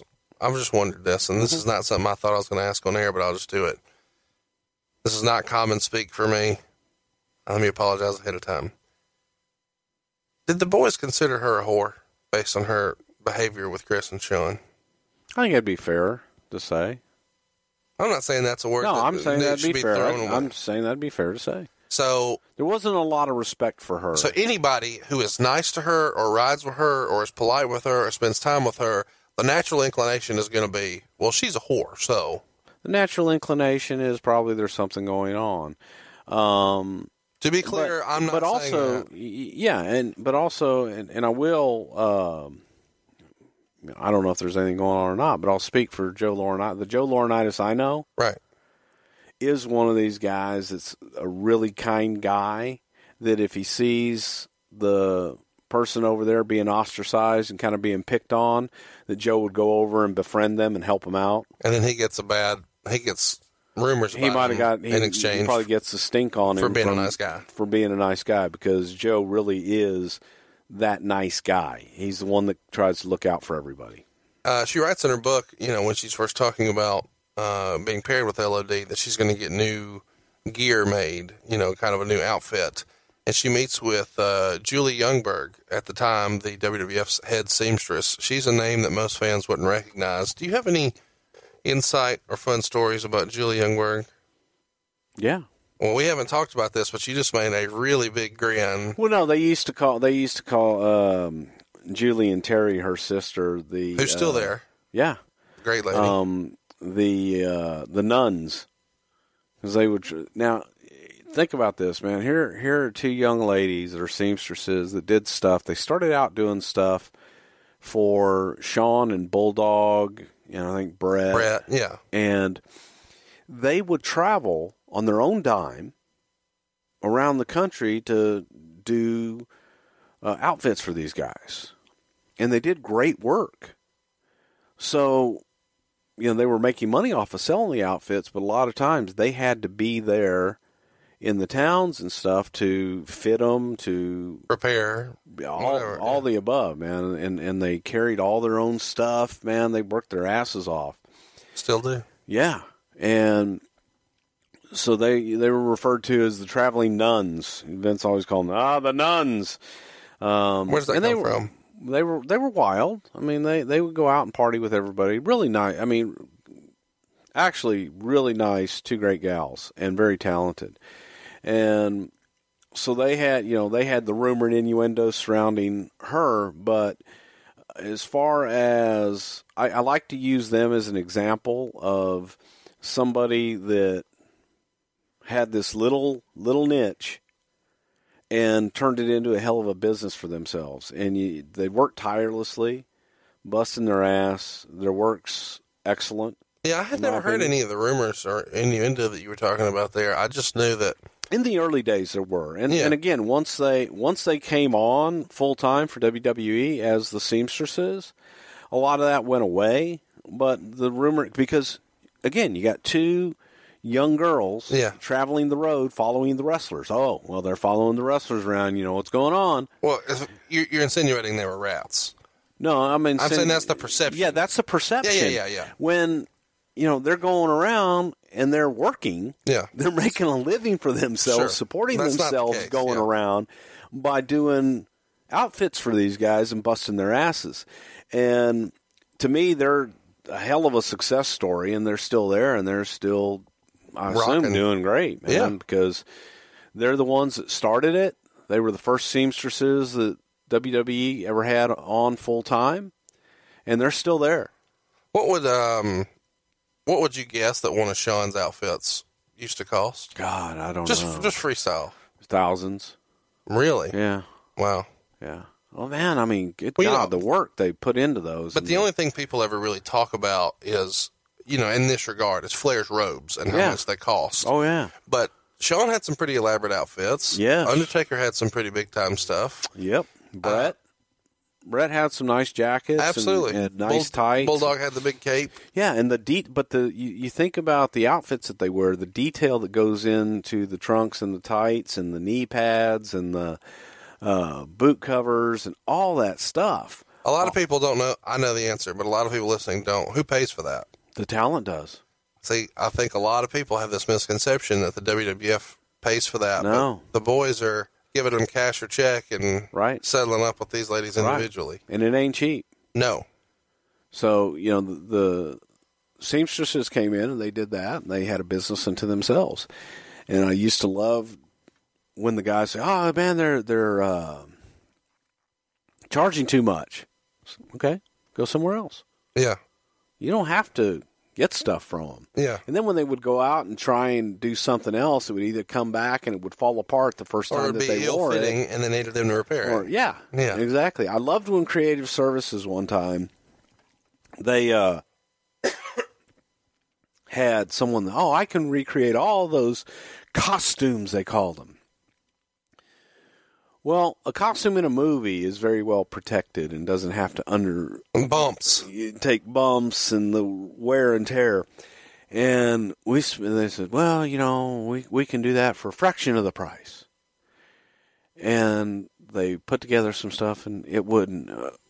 One of the guys, Aldo Montoya, PJ, his first outfit that he was the experiment with this new seamstress person that they had gotten that could do these outfits a fraction of the price that the girls could do. Fell apart first time he wore it. Really? And when I say fell apart, I mean fell apart. They said, oh, well, you can't grab on it and pull on it and all that stuff. Of course it's going to fall apart. That's what happens. That's what they do. They're wrestlers. They have to wrestle in it and perform in it every night. And those were, things. But how the hell we get off on the nuns? Well, I wanted to talk about them. Well, don't get hot. Look, now you're hot. I don't know when we'll talk about them again. Don't know when we'll talk about them again. Okay, let's talk about drugs. Here we are. She talks Ain't got none. Got any extra? Ain't got none. She talks about somas in her book, and we've talked about somas here on the show before. Bad news. I don't know why it's such a wrestling thing, but it is. She says, I can't believe she does this again, Shawn gave her first pill and her first drink and broke her heart. He's the heartbreak kid. There you go. Eventually, she became a Mexican drug mule, and I'm not exaggerating. She lays out exactly how she did it in her book. Let me run through this. You ready for this? Oh, my. It gets worse, huh? 1,000 Vicodin, 1,000 Percocet, 3,000 Somas, 2,000 Xanax, 2,000 Valium, 500 Rofinol. Am I saying that right? I don't know. Testosterone preloaded syringes, vials of Winstrol, and clenbuterol tabs. It was a pill popper's dream. And why did I buy so much, you ask? Well, when the crew got wind of me taking a trip down to Tijuana, a few of them asked me to bring some goodies back. Why not, right? What harm could it do? With that quantity of pills, how could I possibly get them across the border? Well, here's my trick, and I don't recommend this to anyone. Kids, don't try this at home. I would go to Tijuana each month wearing a pair of overalls with lots of pockets, and I'd wear a baseball cap and bring a camera so I look like a complete tourist. I'd go to a few shops and buy 8 or 10 Mexican blankets, a piñata, and a bottle of tequila with the worm in it. The key is to park your car on the U.S. side and walk over the long bridge across the border and then walk back the same way. Why? Because if you drove across the border, there's a 99% chance your car will be completely torn apart and searched when you cross back. When you walk, your bags go through a metal detector, but not your body. So I would layer all these plastic pill bottles between the Mexican blankets, and anything with metal, like syringes and vials, I would put in my pockets of my overalls. So when you walk back through security, they ask you what you need to declare. I acted like a happy tourist, just bringing home blankets for the family and tequila for my dad. And voila, now I'm a pro in the drug trafficking game. Your thoughts? Kind of sad. That's a shame. I would go back on the road and distribute the boys' orders, primarily to members of the clique. At a show in Texas, I gave Sean Waltman a bottle of 90s Annex, 2 milligrams each. By the end of the night, he had 20 left, and he was still standing, albeit barely. Brutal. Had you heard about this before? That No. she would make runs to No. Mexico and bring back guys' stuff? No. This just seems... Yeah, it's also strange. I was talking to Ken Hoffman from the Houston Chronicle last night, who reminded me of Dr. Death Steve Williams when Doc was caught coming across the border with what he said, essentially 4 CVS's worth of prescription medication. He went down the list, which was something like that, and it's just sad. It really is. I hate to hear that. I didn't know that. I knew that she did them, but that she was running orders for people? Yeah, Wow. I had no clue. That's scary. Just, wow. Yeah, wow. She describes her first meeting with Sable as not being a good one, and there's lots of talk about her and Sable, so we'll get into it. She claims that Sonny and Marlena had their herself and Marlena had their bags laid out in a dressing room, and on her first night in, Sable just moved all their stuff, which is kind of a big deal. And she writes, I'm not going to go on about Rena, frankly, because she's not worth the energy, but I wanted to put this in the book to clear something up. I didn't like her at all. No one did, really. Over the years, a lot of people have speculated that I didn't like her because I had professional jealousy towards her. That couldn't be further from the truth. She had her place on the roster, and I had mine. I was the girl you wanted to bring home to Mom and marry, the all-American girl next door. She was the one you take to a hotel room that had an hourly rate. This is in her book from this year. Brutal. When Rena came in, there was a lot of jealousy. And from her or others? Her being Sonny. Oh, from her being Sonny. And I would dare say others too, man. You got a beautiful... And Russo was obsessed with her, based on what I've read. With Rena? Yeah. Yeah, he was. I'm not saying that to shit on Vince. No, I'm not. He thought, hey, she's a star. Look at her. She was. Yeah. She was. I mean, brother, Sable was, let's go facts are facts, man. She was the hottest thing, and she was outselling Sonny. She did outsell. She blew Sonny out of the water as far as merchandise sales and everything else. So all of a sudden there's competition, and there's newer, hotter babe in town. And you got, the one that's been here now a couple years. Right. And she's not showing up on time. She's not coherent. Oh, yeah. A lot. We're going to get into all stuff. And so now you've got the new model here. And Rena's new. She's ready. She's willing to do anything, and she's up. And by the way, the reaction she gets when she walks out there is huge. Yes. And by the way, holy shit, we put a poster of her for sale, and it just blows off the shelves and blows up WWF.com, and huge. Rena was hot, man. Rena was she was at the time, Sonny was the first. But man, all of a sudden the newer model came along and was like, ruh-roh.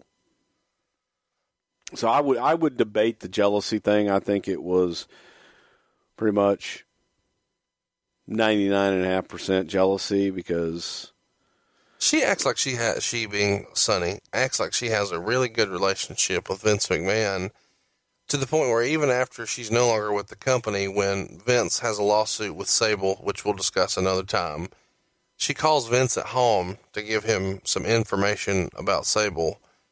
What do you think Vince thinks about Sonny? Probably, I think he would probably share the same opinion I have. Sad. Yeah. Let's talk about Luna Vachon. Luna is brought into the company in the middle of all this Sable Sonny stuff, and very early in her tenure, she flips out on Sonny backstage and beats her up pretty good, blooding her knuckles, throwing luggage on her, slinging her Halliburton at her, and Sonny blames it all on Sable. By the end of the night, everything's patched up. Luna's apologized. And supposedly, if you believe Sonny's account, Sable was in her ear, getting her wound up about Sonny. And that's where this fight happens. Do you remember this? The backstage fight between the two? Yeah. Can you give us any details? Well, I just the aftermath was a fired up Luna. And it didn't take a whole lot to get old Gertrude riled up. And she was tougher than 90% of the guys in the locker room. And she didn't care for Sonny. And Sonny, would make it be known, that she was Queen Bee. And from Rena's point of view here, now you also have to understand it's two different worlds. Sonny grew up wanting to be in the wrestling business, being a fan. Right. Rena is a mom who is married to a wrestler who a promoter says, "God damn, what about you? We could do something with you." And all of a sudden she's thrown into a business that she doesn't know and or understand. She becomes a huge star. So the person, Rena Mero, was really naive. And she wasn't, to her it was a business. To her this was her job, and she was there for her husband, and all of a sudden she's got a shitload of success. And I think that the feeling was the way that Sonny treated her was unfair because she wasn't one of the boys. She wasn't just another girl wrestler. And I think that Luna, and this is my opinion, and this is from talking to Luna, was like, you don't treat people like that. And it was Luna's way of standing up for Sable the way that she was being treated by Sonny. There was a heat situation towards the end of 96. There was apparently some sort of segment written on Raw, and I'll let you kind of poke holes in this. I forget the exact situation, but there was something where it was Mark Merrill wrestling Farouk. I'm going to guess it was like September. And somewhere, the rumor was Sonny was going to beat up Sable, but Merrill put his foot down and wouldn't go for it. And that caused even more issues, not only with Sable and Sonny, but then Mero and Sonny. And this became so difficult that you guys just ultimately made the decision to pull her off the road, get rid of this, and just let her do live wire and other stuff. Would that be when you kind of think that some of this stuff started to be like, okay, this is not as workable? Right, because it's unreasonable. And I can tell you why Mero was uncomfortable with it. He wasn't comfortable with his wife being in that situation. Again, she wasn't a performer. Right. She wasn't a wrestler. And Tammy, made it known she didn't like Rena and didn't want to put his wife in a position that she could get hurt. Right. He was not comfortable with it. So I don't have a problem with him speaking up about it. And I think that Tammy had kind of worked herself into a shoot there where she's promoted so much. She wants to beat the shit out of Sable, wants to do this, wants to do that. It's like, okay, well, you know what? No, we're not going to. Let's jump around and do some more Sable talk. Slammy's 1997. Miss Slammy is won by Sable since she wore the most revealing bikini. And Meltzer wrote at the time, the show seemed to really have two messages be made clear. The Undertaker was winning the title and pushing Sable ahead of Sonny as the woman they're giving the big promotional push to. Absolutely tackiest comment goes to Helmsley for his remark about Sonny, saying she's only good for one thing and that he's heard from his best friend that she isn't even very good at that. You can imagine right now it wouldn't be a wise idea to invite Helmsley and Candido to the same dinner table. It's one thing to be a high schooler and say things like that to your friends, but it's quite another to say it on national television. He supposedly gets a lot of internal heat, he being Helmsley, for these remarks regarding Sonny that were considered out of place. And there was heat on Shawn Michaels that same weekend for doing the click hand signal on WrestleMania. Do you remember this remark? Well, now that you bring it up, I remember it. What was when he comes back through, does he get a talking to from Vince or from you or Pat or? Well, I don't even know. I think that was one that we had where there were banquets and where they were That's sitting right. out at the tables. So Correct. there was no coming back through. You eventually run into him though and have a Oh conversation. yeah, I'm sure. Oh, without a doubt. What I'm does sure, that look I'm sure like? Vince had a conversation with him. I didn't. Okay. But it was probably exactly what was said there. It was unprofessional, and it was, you don't do that. That's not the time and place to do that kind of stuff. It's juvenile, and there's no place for it. The seeds of DX here. Yeah. But, going back to it, it's funny, the verbiage and narrative. Well, they decided to push Rena. The audience told us they wanted Sable. Right. And so, the decision is to go where the audience is telling you they want you to go. It's interesting to me that may be the sentiment here in America, but in August, Meltzer wrote, Gong Magazine put out a special issue this week devoted to full-color shots of the USA women in wrestling, with the cover in the first 15 pages being devoted to Sunny. Sable got 6 pages, Marlena 4, Elizabeth 6, Deborah McMichael 4, Medusa 3, and then he lists everybody else as just getting smaller spreads. Kimberly, Sherry, Woman, Missy Hyatt, Beulah, Francine, etc.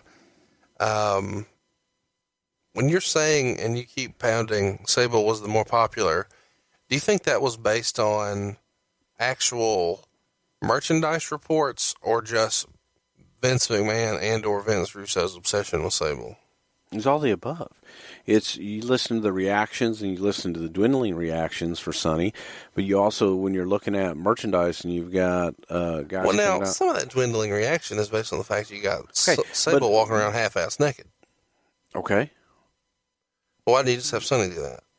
we did for years, No. but also at the same time, again, it's new, it's fresh, and when her numbers are exploding, you go with it.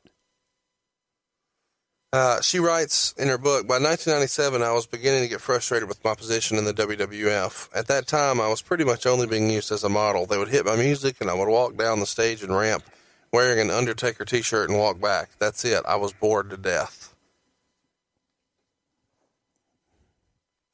Yeah, Why didn't creative have more for her here? Where people because you couldn't trust her. You couldn't trust her to go out and do things, and you had to deal with which Sunny is going to show up today. You couldn't trust her based on her having a bitchy attitude or based on her being a drug addict?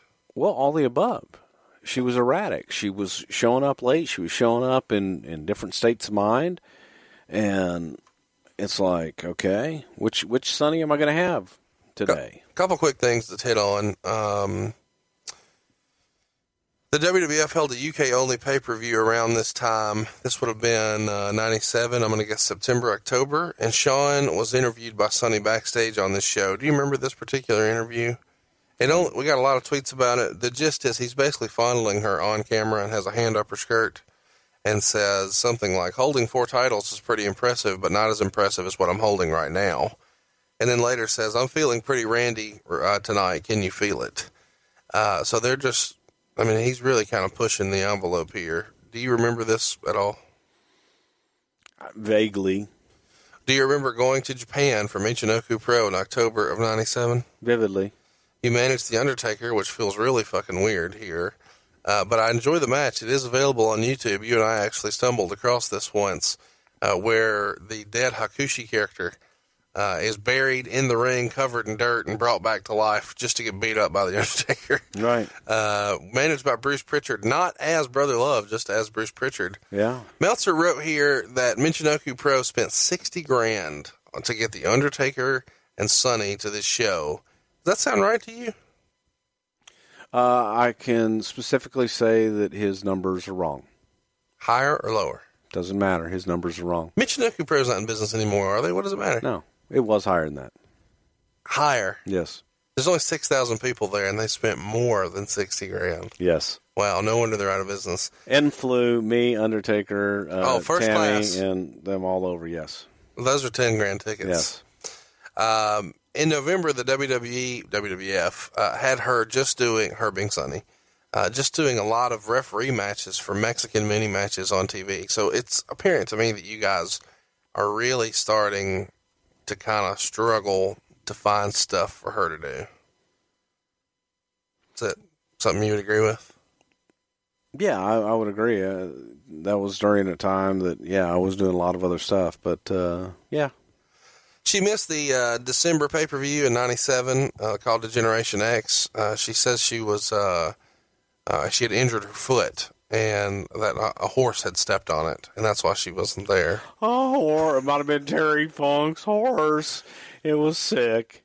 In December, that same month, she got a little bit of heat on herself, saying it was a mistake to get rid of Bret Hart and that the WWF should get rid of every wrestler who weighs more than 300 pounds. In January of 98, at the ECW Arena show, she's there with Chris Candido, and she is a big part of a fight that happens at Tony Luke's that a lot of people kind of think she was at the center of, that all stemmed from a double parking deal. And then just more random stuff here. Referee gig at the Rumble in 98, does a Marilyn Monroe singing Happy Birthday to open a Raw in February. The incident with Luna happens in February. That same month, there's a big to-do with Dennis Coralluzzo where she no-showed an event for him and instead did a gig with ECW up the road. So Dennis complained to the WWF, and they took it up with Heyman, and he says he didn't pressure her to no-show. Do you remember that incident with Coralluzzo? I don't. I really don't. In March, she appeared on the ECW pay-per-view in New Jersey without WWF permission. They didn't mind her working house shows, but pay-per-view and TV wouldn't have been approved. Do you remember this kind of working arrangement? Yeah, I do, and there's just much heat on Paul not letting us know as well. So then in April of 98, if you're keeping up, that's when they, have her start doing the stuff with LOD. I guess it's March 29th for WrestleMania. But the plan was not to put her on the road full time, just the major shows and whatever house shows are in the Northeast. But this is where the problems start. This is why I'm kind of breaking this down, because in May, she starts missing shows left and right, and it comes out that she is voluntarily taking herself off the road to deal with what she called a personal situation. She was at the next pay-per-view at the end of May, In Your House Over the Edge, but on June 2nd, just a couple days later, she showed up 6 hours late to a TV taping in Rockford, Illinois, and the rumors were abound as to why. Later that month, on the 21st, she missed an autograph signing in Ridgewood, New York, claiming she was in a car wreck. And then she was given an ultimatum on June 26th to either undergo and complete treatment for an alleged substance abuse problem or be terminated. When she went for treatment, she claimed not to have a problem and chose not to undergo the treatment, and then never responded to the WWF's attempts to reach her. It's worth noting that when they gave her the ultimatum, she allegedly blamed Sable being pushed past her and being, quote, saddled with LOD as being part of the problem. So she says, based on Paul Heyman's advice, she just quit answering the phone and quit responding, and they stopped mailing the checks, and she was gone.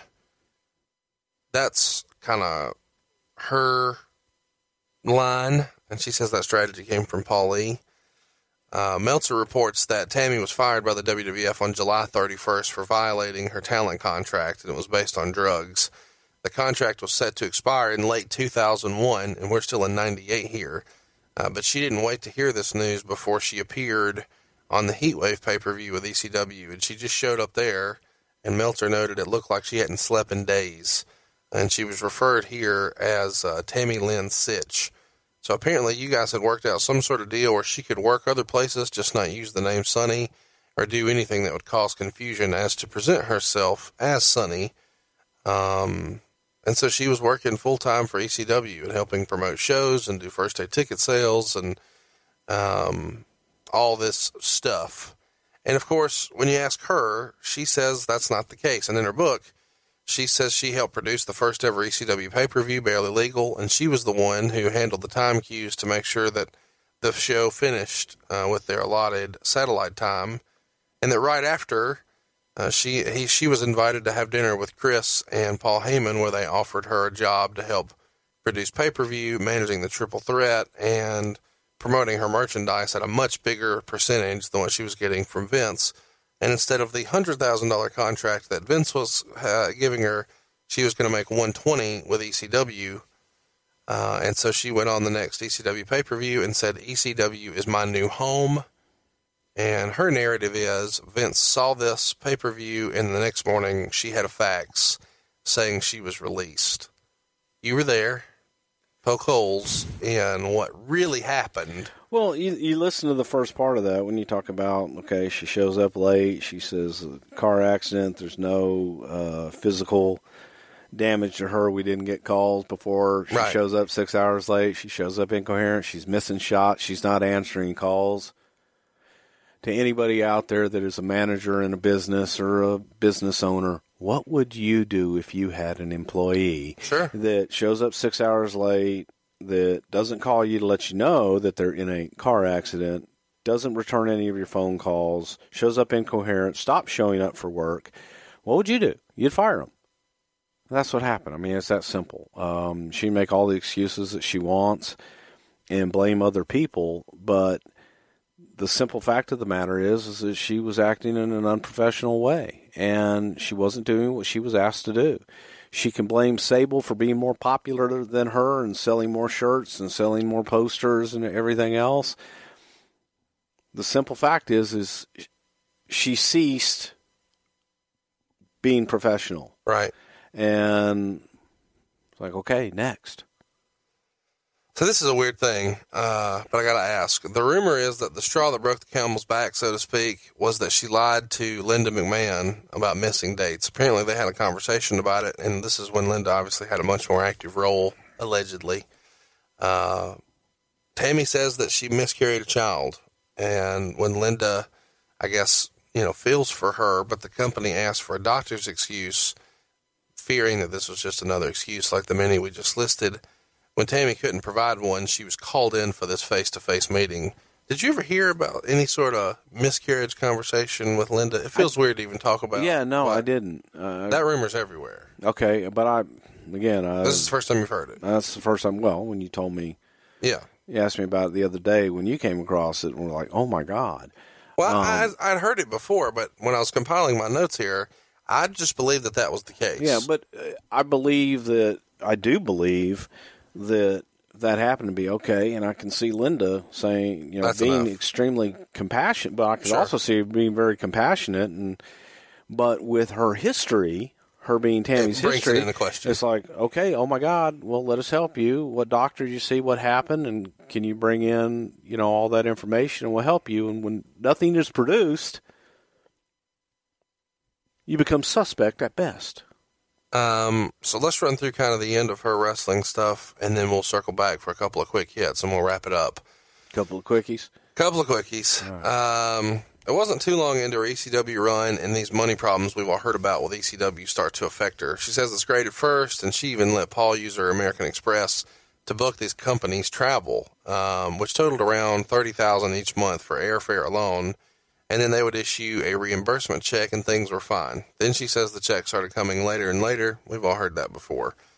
Eventually, she says Paul suspended her and Chris without pay for their pill problems, which she still denies even at this time. And the company allegedly ran up an American Express bill for more than $175,000. And when she tries to earn a living, Kevin Nash calls from WCW and asks about bringing them in. And for 4 weeks in a row, they try to put something together for them to appear on Nitro. And eventually, she says the only way Paul would let them out of their contract is if they would assume all responsibility for that $175,000 American Express bill. So the choices were either to accept that bill and get back to work earning a living, or sit at home drawing no income whatsoever. They accepted the deal and ultimately wound up selling their house to settle with American Express. Had you heard this story before? No, but it sounds like bullshit to me. I'm sorry. It's just, if somebody used your credit card and they continue to use your, okay, she said $30,000 a month on average, and they continue to do it. First of all, you can put a stop payment on you can stop the credit card, and you can do an investigation with American Express and say someone is using my card without my authorization. But for you to allow it to get to $175,000, you were in the loop. You're in the loop, and that's on you. You might not be in the loop on $30,000 of it. Like maybe they get away with a month. Maybe they get away with a month. Yeah. Maybe they say they're going to pay next month, but you let them get away with the next month. Yeah. Beyond that, it's on you. This is her burying Paul. And it's her burying Paul. And then on top of that, to say that, well, we just had to accept it, and that Paul says, well, accept the whatever the money is. I just don't see that happening. I don't see it happening either. And I think it's just this is sad. just convenient because they had money problems in ECW, and this feels like something they can just tag on him, to me. Right. Real quick, let's talk about it because we're going to get questions about it. On the October 8th TNN show for ECW, this is in 1999, they built a 2-part interview with Tammy Sytch, and they promised an interview that would rip the lid off of wrestling regarding the treatment of women. But instead, of course, they just show her in bikini shots and do an interview with her blouse unbuttoned. They talk about her problems with pills and booze, specifically discussing these famous somas, the death of Louis Piccoli, and being suicidal after the death of her niece. And they're really milking this, like all wrestling interviews like this, trying to get close-ups of her crying and stuff like that. Even here, though, she's trying to make it like she's on good terms with the WWF and that the release was on good terms. But she promises to change the industry now that she's back on the right track, and Joey Styles is pushing that all of this is behind her now. So the next week, she was on TV getting her bare ass spanked with a paddle.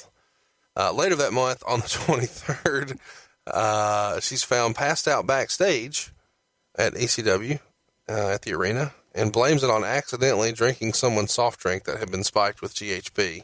So just hypothetically, if you found yourself in October backstage at an ECW show and you see an open soda can, would you have a swig of that? No. A, it's backstage at ECW. B, there might be cigarette butts in there. And C, it's open. You didn't open it. That's your open one right there, and I wouldn't drink from it. Right. So this is bullshit. Anyway, just wanted to kind of put a bow on that one. Her run from ECW was July of 98 to December of 99.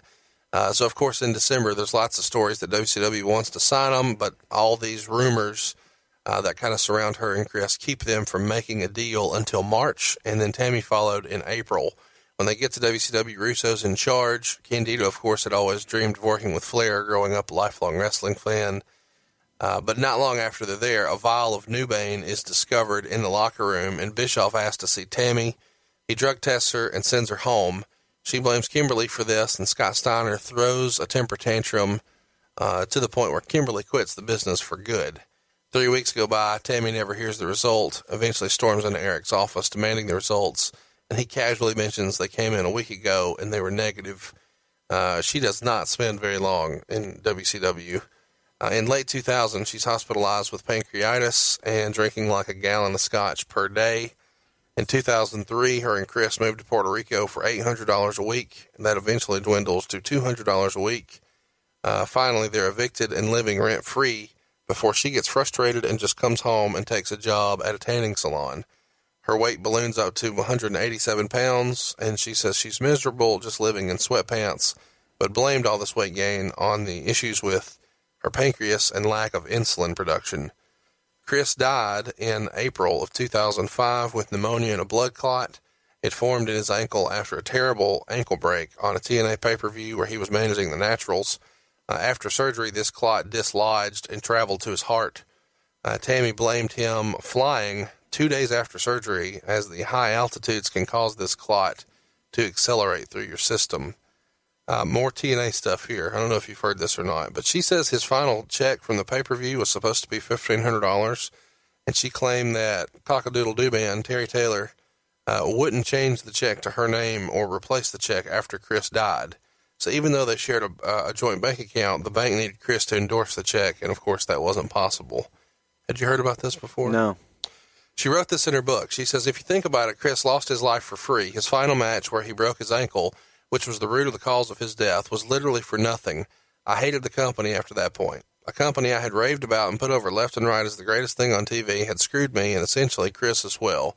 I couldn't believe the gall of these people. But they did send me something during the days of the funeral. A ham. They sent me a ham. a quote-unquote condolences ham from the home delivery store Heavenly Hams.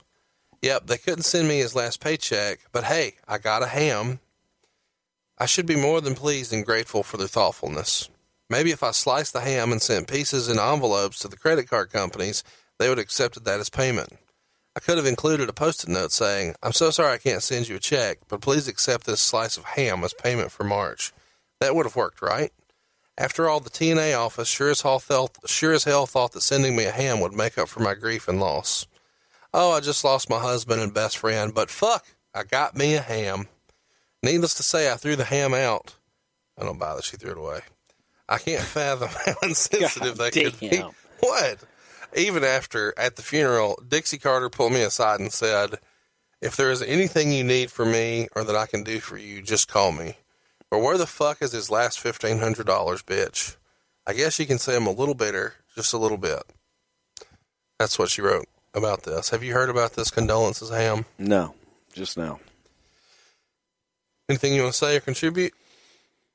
You know, it's sad for somebody that had the love of the business that Chris Candido had. I'll comment on Chris because all Chris ever wanted to do his whole life was be a wrestler, man. That's all he wanted to do. And he lived it. He loved it. He had some really tough, shitty times in the business. But he persevered and he busted his ass to do whatever it took, whether it was in front of 20,000 people or 20 people. He gave the same effort and busted his ass every single night. And in my opinion, he deserved more. Let's talk about Chris. Overall. Let's talk about Chris for a minute. When he quits the WWF, we've mentioned this in a prior show, but we've got some details here. I'm going to read you Meltzer's account. I'm going to read you Sonny's account, and then I want yours. Candido quit at the TV tapings because they didn't have a role for him and wanted him to stay on to teach Brockus, Henry, and Johnson. But he felt that at 24, it was too young for him to be out of the ring and teaching talent, so he quit to go to ECW. Candido apparently is also living over heat with Shawn Michaels, who apparently would get upset at him using hot moves in prelim matches on house shows, moves that he thought were his domain. So that is Meltzer's account. Here's Sonny's account. Chris quit the company in 1997. He was miserable on the road. He felt like he wasn't working to his strengths and he wasn't getting the push he deserved. In a fit of anger, he decided to walk up to Vince at a TV taping and tell him he wanted to leave the company. Quote, well, Skip, you need to do that in writing, end quote, Vince replied, and walked away from him. Chris, being the hothead that he could be, he became even more furious. He walked up to Jim Cornette, who was now working for the company, and ripped a sheet of paper out of Jim's notebook and wrote, to Vince, I quit, Chris Candido. Yep, that's what he had the balls to write. So Chris was off the road, and about this time I started working in the studios on Mondays, Wednesdays, and Fridays hosting the TV shows, and Chris helped out Dr. Tom in the training school studio warehouse teaching a group of new guys who were in developmental contracts. And then, of course, he debuts in the ECW arena, beating Spike Dudley. Gets a big ovation, lots of Sonny chants, lots of Skip is dead chants. And he had a pretty decent run in ECW until they're both released and then go to WCW and then what we just ran through. What really happened with his release or his quitting the WWF? Does any of that ring a bell to you? Well, the simple fact that Chris was upset and frustrated and wanted to quit, that did happen. And you don't go up to Vince at a television taping and say, I want to quit, because he'll just say, okay. And move on. Because he's busy. He's busy, and at that point, okay, you want to quit? You're going to come and bother me on a television days to bitch and moan and tell me you quit? Then okay, great. Goodbye. Good riddance. And I don't know about him writing on a piece of paper. I don't know if that happened or if it didn't happen. But I do remember him being frustrated and upset. The training situation was something that we were going to do the training in Stamford, Connecticut.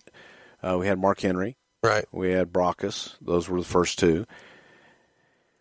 Tom was, we talked about a lot of different people, and Tom was one of those people that he's the one that eventually got it and I may be a little bit prejudiced, but I think Tom's the best trainer ever in the business. I think he's one of, there's a lot of great trainers, but Tom just has this innate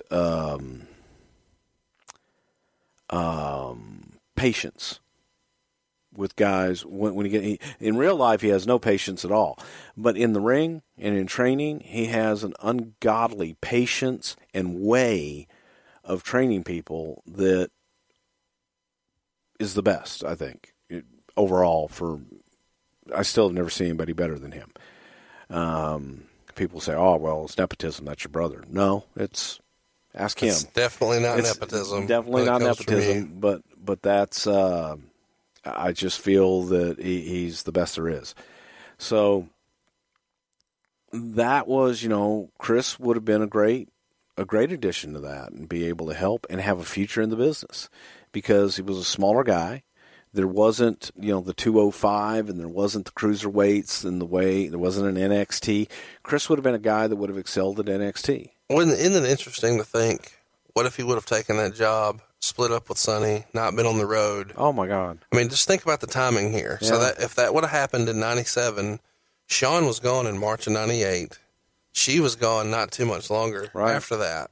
He could have went right back on the road, been in his 20s. Yeah. And now all these distractions of Shawn and Sonny and all the maybe click stuff he had to deal with, that's all in WCW by then. Man, it could have been, his life could have been a lot different. Yeah, but he wanted to be a wrestler. He loved and he wanted to be with her. Yeah. It's fucking sad, man. April of 96, we didn't cover it, so we should cover it. Meltzer writes, lots of things went on when you pack 24 wrestlers and keep them together for a 7-day tour, as you can imagine. Talking about a European tour here. He later says, Sonny left the tour because she was ribbed to death, including someone taking a dump in her food at one point. Apparently, Chris Candido, who didn't leave early, was also being teased and harassed to death by the big boys who acted like school children. There was some sort of romantic triangle, which is nobody's business, except Sonny would have to leave the tour. It becomes business and not personal. Sonny had a lot of heat, so she isn't shy about giving her opinion on the business, where most won't say anything except behind people's backs. A few weeks later, he wrote, her coming back from Europe a few days early was a company decision and not her decision. They were going to send 2 employees back a few days earlier to deliver tapes, and it was supposed to be a ref and a member of the ring crew. At the last minute, Lisa Wolf of Titan Human Resources switched it to from the ref to Sonny, apparently because Wolf had already heard of the problems in Europe and wanted Sonny out of the situation because the WWF is incredibly over-careful about subjects like sexual harassment. I've also been told the term romantic triangle was not an accurate description of her situation, but she and Skip were heavily rode and ribbed on the tour by the Clique. Yeah, that's the word. I mean, that's what I heard. I mean, it's the ribbing was out of hand. It was bad, and they're fucking with him about her. Fucking with him about her. Fucking with her. This is all sex related, right? No, it's just mean harassment. I mean, it's bullying, I guess would be the best way really to describe it. And the decision was made to remove the object of the majority of the bullying, and the object, the subject that was causing all this commotion, and that was her. On every side. She was getting it. That's who they were giving it to, and it was just it was a bad situation, so somebody had to be removed from that. And does it become a situation where it's just CYA?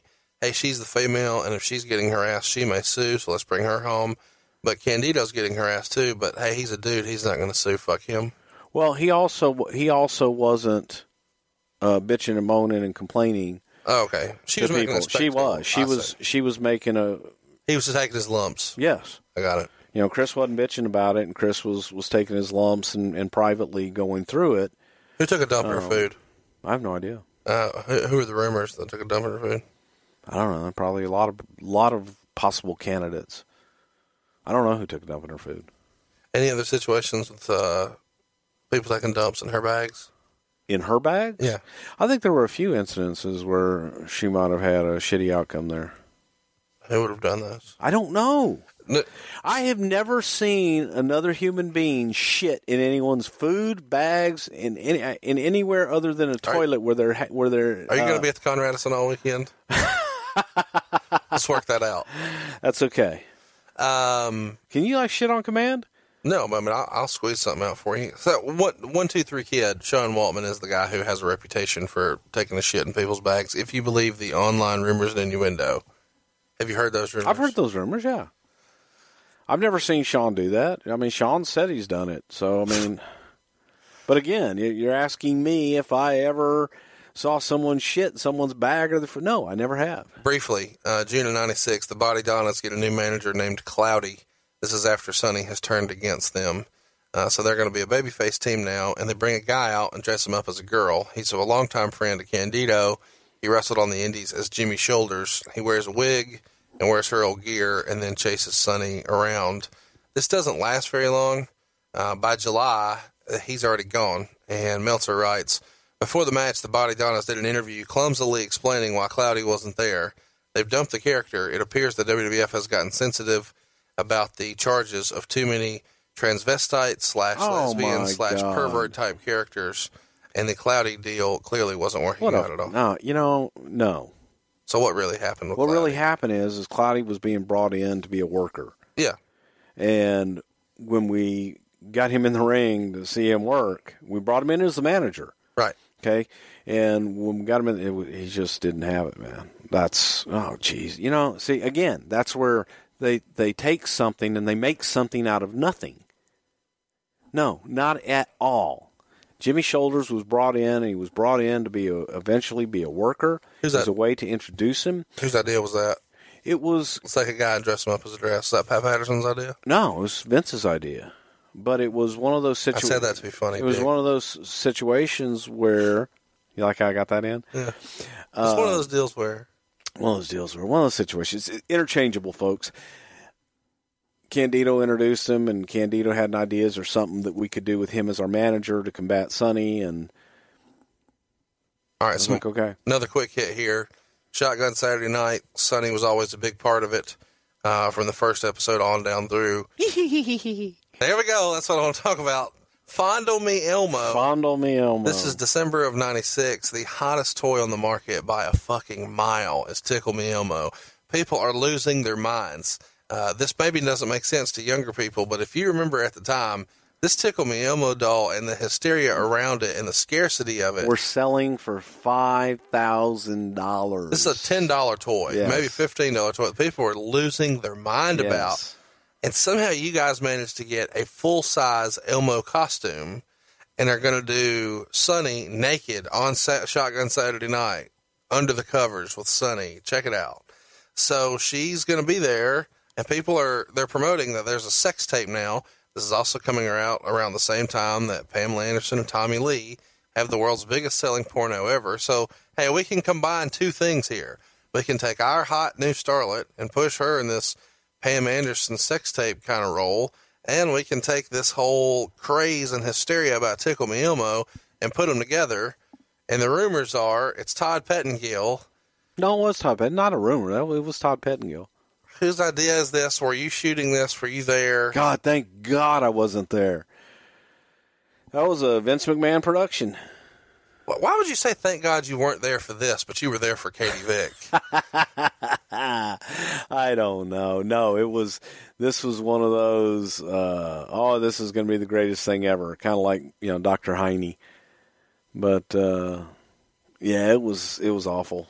But it was Todd Pettengill in a giant Tickle Me Elmo suit. And the idea came up when Todd told us he had he had an Elmo suit, not a Tickle Me Elmo, but he had an Elmo suit. He had one, or he had access to it? I don't know if he could have, but maybe that he had access to it. I don't know, but he could get a Tickle Me Elmo. For the purposes of my story, for purposes of this story, is like, hey, I've got a Tickle Me Elmo suit. Todd, if you're listening, hey man, hats off to you. It was great. What a talented motherfucker he was too. I'm saying that as seriously. No doubt, he could do anything. He could do everything. He did everything. He could sing. He could dance. He was great. You give him something, he would look at it, got it, and had that classic, FM DJ voice. Oh, and shit. absolutely. He was tremendous. But yeah, it was Tickle Me Elmo, and yeah, it was horrible. Some more quick hits. Sonny starts dating a guy in 2006, and that guy helps her get back in shape, down to 133 pounds. You guys bring her back in December of 2007 for the 15th anniversary of Raw, and she looked great. Was there any talk at that point of trying to do something else with her, or was it so fresh, her last run, and those memories so vivid, you're like, or was she just older and we don't want it now? Or she was older, and it was simply, strictly 15th anniversary. That was it. Got it. Who makes the call on that? You make the call on that? Well, Vince ultimately made the call on it. I mean, but we went, picking up the phone. We went back. No, it might have been, probably Johnny Ace at that time. She goes in the Hall of Fame in 2011. Some little quick hits from her book here. She wrote in her book that Yokozuna was so fat he couldn't wash his own hair, and it smelled like shit and sewage.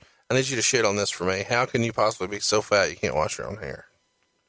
Did you hear that Yokozuna's hair smelled like shit and sewage? No, and Fuji would wash his back and things like that in the shower. Well, she says that Fuji ribbed her by having her braid his hair, and it smelled like shit because he wasn't able to wash it.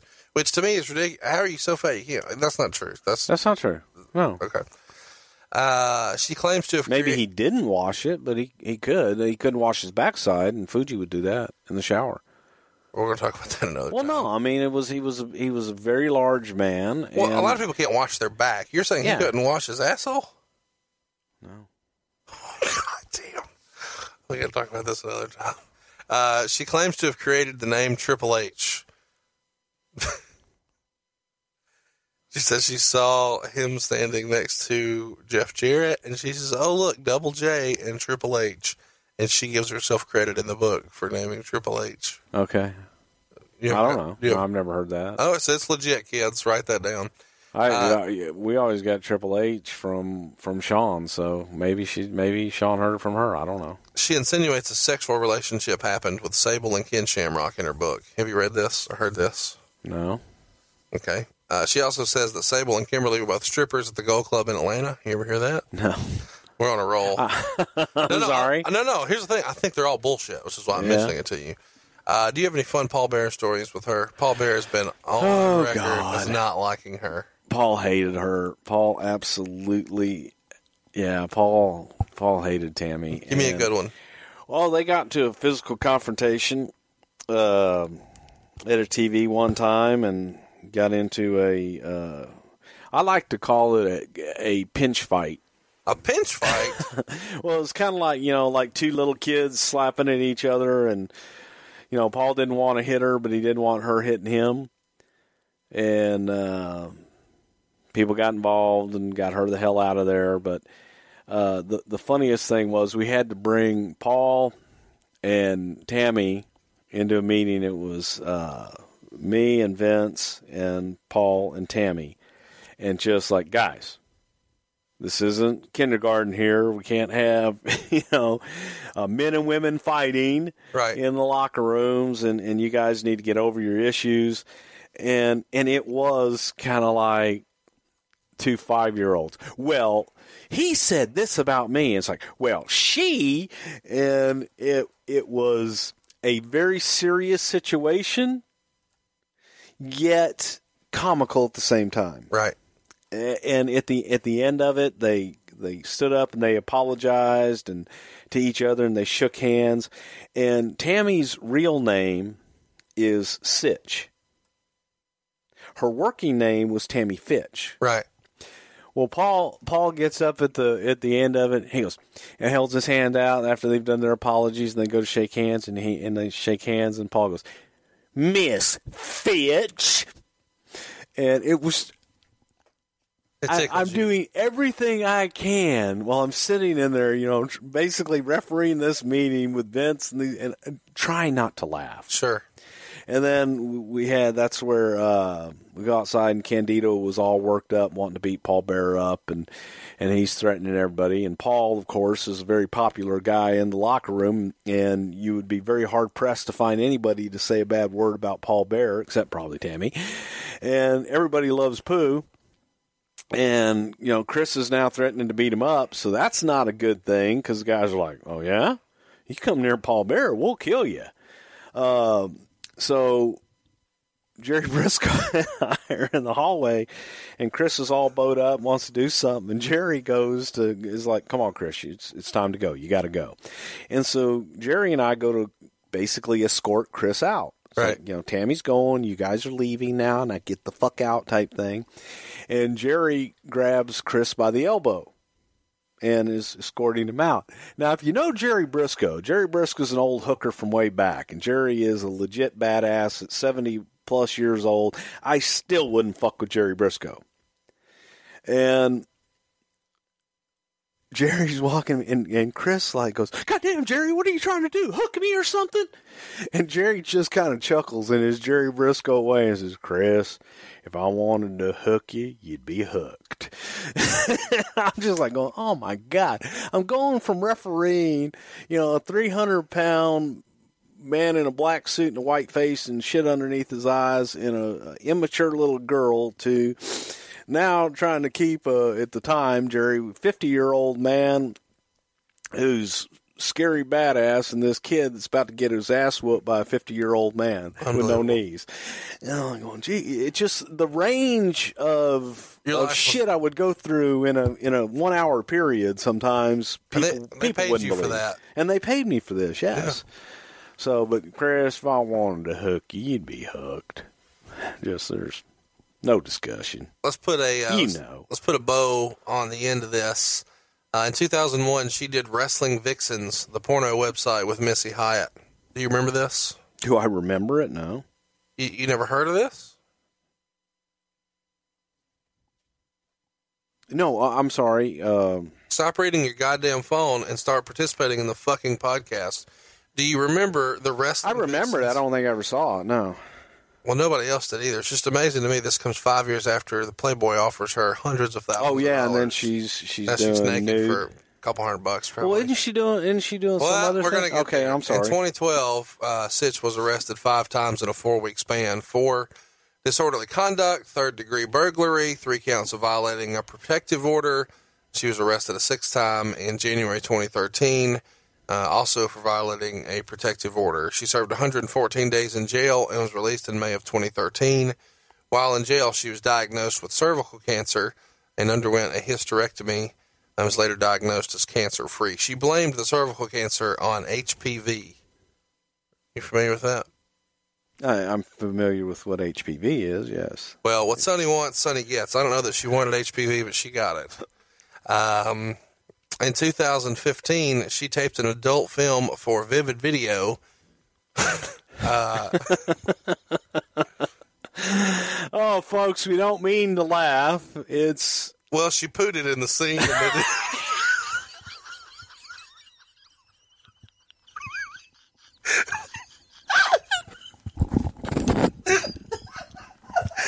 didn't cut it out. One of the first times Bruce and I hung out here in Huntsville, I think it was late last year. It's something you can't unsee, folks. We were drinking in my bar downstairs, and he said, "Hey man, have you heard about it?" And I'm like, "Yeah." And he said, "Have you seen it?" And I said, "No, but we can get it." And he said, "See, what we ordered, and it was here in a couple of days." I'm like, "No, I think we can." Click a button. Bullshit! You thought right you now. well, here it is. No, yeah, you could just do it right on your phone, and then Apple Stream. And the message boards, shout out to my boys over at the Wrestling Observer message boards. Some dude did a phenomenal play-by-play and had a timestamp, and we'll tweet it if you're interested. But she gets very excited. Hey, Steve Hirsch, if you all of a sudden get a big surge in downloads for this, I want some points on it, man. Yeah, so there's Steve Hirsch is a hell of a guy. He's the owner of Vivid. Brother Love He's and nice I guy. watched it together. Oh man, we did not watch the whole thing. No, we watched all of we watched about 30 seconds of it, and I couldn't take any more. But what happened in the 30 seconds? It's fucking awesome, dude. Oh my god. Dude, I've tried to block that from my mind. Go ahead, you tell them. We just did. Oh, man. She pooted and then she didn't cut it out. Yeah. It's hilarious. Oh, in January 2016, she pled guilty to driving under suspension and then DUI-related charges stemming from 3 separate arrests in May and June of 2015. A judge sentenced her to 90 days in jail, and on August 18th, that's what happened. So she should be out sometime. I'm sure she'll be fucking burying us on Twitter. But you should check out her book. I got all of my research from there. It is available now on Amazon. It's called A Star Shattered, The Rise and Fall of a Wrestling Diva. And it's by Tammy, quote-unquote, Sonny Sitch. And to be clear, we don't mean to bury her. This is all stuff that she wrote, and it's things that happen, and I hope she gets her life together. To be fair, I want to state clearly for the record, I was the world's biggest Sonny fan. She was the bee's knees for me as an adolescent from 96 to 99, and then I kind of didn't watch wrestling as much anymore, but Roll Tide. But hey, if you want to see Sonny at her peak, to me, go watch that free-for-all from SummerSlam 96 with the little bikini deal. Oof, hard to beat, my friend. Now here's another peek behind the curtain. Bruce, you and I don't always tape in person like we are here today. How do we normally tape the show? By Skype. Well, speaking of Skype, here's what everybody wants to talk about. From her book, I was getting Q&A calls for about 6 months, completely innocent chats, until one night when out of nowhere, a male fan decided to whip it out. Yes, he took out his male reproductive organ. Oh my God, I thought, what in the world is going on? He pretty much just wanted me to look at it and masturbate right there on camera. He whipped it out and started whacking off. OMG, I couldn't believe what I was seeing. And then a light bulb lit up over my shocked and little confused head. If these guys wanted to look at me and relieve themselves, I can wear a little less and charge a little more. Hell, I can wear a lot less and charge a lot more. So what began as a simply, Q&A session, fully clothed with a fan, turned into an all-out sexual, skin-revealing wank fest for a lot more money. Ha, some guys will do anything. I do joke about it, but honestly, I appreciate every single one of my customers, and I see nothing wrong with that. With what they do or I do, and she's always been a sexual person, a bit of an exhibitionist and a voyeur, and this is another way for her to explore her sexuality. So now, here's where we go. After 2.5 years of Skyping and building up my business, it has become as large as it is today, and I have almost 50 returning customers from all over the world: the U.S., Canada, England, Ireland, Scotland, Germany, Portugal, India, Japan, Australia, and even Iraq. I won't discuss how much money I make by Skyping, but I will say I make more than double what I made with the WWE when I was on the road full time. Plus, I had road expenses then. Now I work out of my home. My bedroom is my office, and my bed is my desk. What could be better? I am my own boss, make my own hours, enjoy what I do, and have the best and easiest job in the world. What could possibly top this? So when Sonny's out of jail, she will be available for Skype sessions again. She will pee on camera for you. That's out there, too.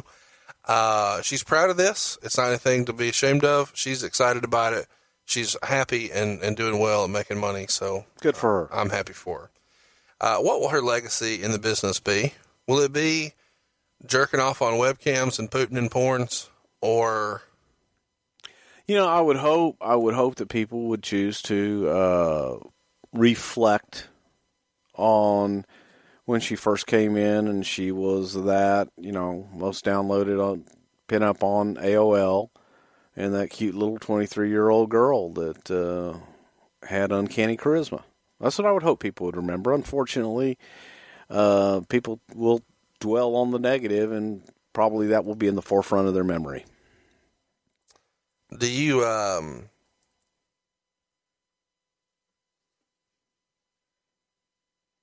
I know you want me. Does that play in the background when she's doing this stuff? Do you think she's a good person? I think everybody is a good person somewhere. I really want to believe that. I was such a fan of her. I really want to believe that. But, man, reading some of this stuff in the book, it's really hard to wrap my head around how it's okay. It is. And that's, I guess in reading a lot of that, hearing a lot of it, because I haven't read her book. And let's be clear, too. That's not what someone else said. That's her. That's her account. Her blessing and her, she and for her to put that out about Sean and Chris, and there's so much stuff there where I'm just like, yeah, I don't think she is a good person. That's disappointing. I truly want to believe that everybody's a good person deep down. I really do. some That's people tough. aren't. It's tough. Yeah, like like the asshole that poisoned dogs this week. I want to kill them. I think that's a bad person. I think she may be in a category of being a bad person. Well, I was a huge fan of hers, and I hope when she comes out of the facility that, man, she hits the reset button on life, and that we get to have a new chapter, and I hope so. we get to have another discussion about the re-rise, the rebirth of. Because I'd really like for her to get her just due. She did a lot of really cool stuff at the time and was a big part of the wrestling industry. And it is kind of a sad and tragic tale the way it looks like it's going to end right now. And I hope she can, as Kevin Nash would say, pull the nose up. Right, and she was a trailblazer. Yeah. And again, she was never not nice to me. So it's listening to a lot of this stuff. It's like, wow. To me, it's just more sad. And I really hope that she gets her shit together when she comes out. But this can still be a success story. Yeah, absolutely. Yes, could have a happy ending. It really can. It's up to her. You think about some of the times that we all know the guys in the business who've had real struggles, but man, they've turned it around and they're in such a good place now. And I hope that we can add her to the list. I'm pulling for her. Me too. He's on Twitter at Bruce Pritchard. I am at Hey It's Conrad. And we'll see you next week right here on Something to Wrestle With.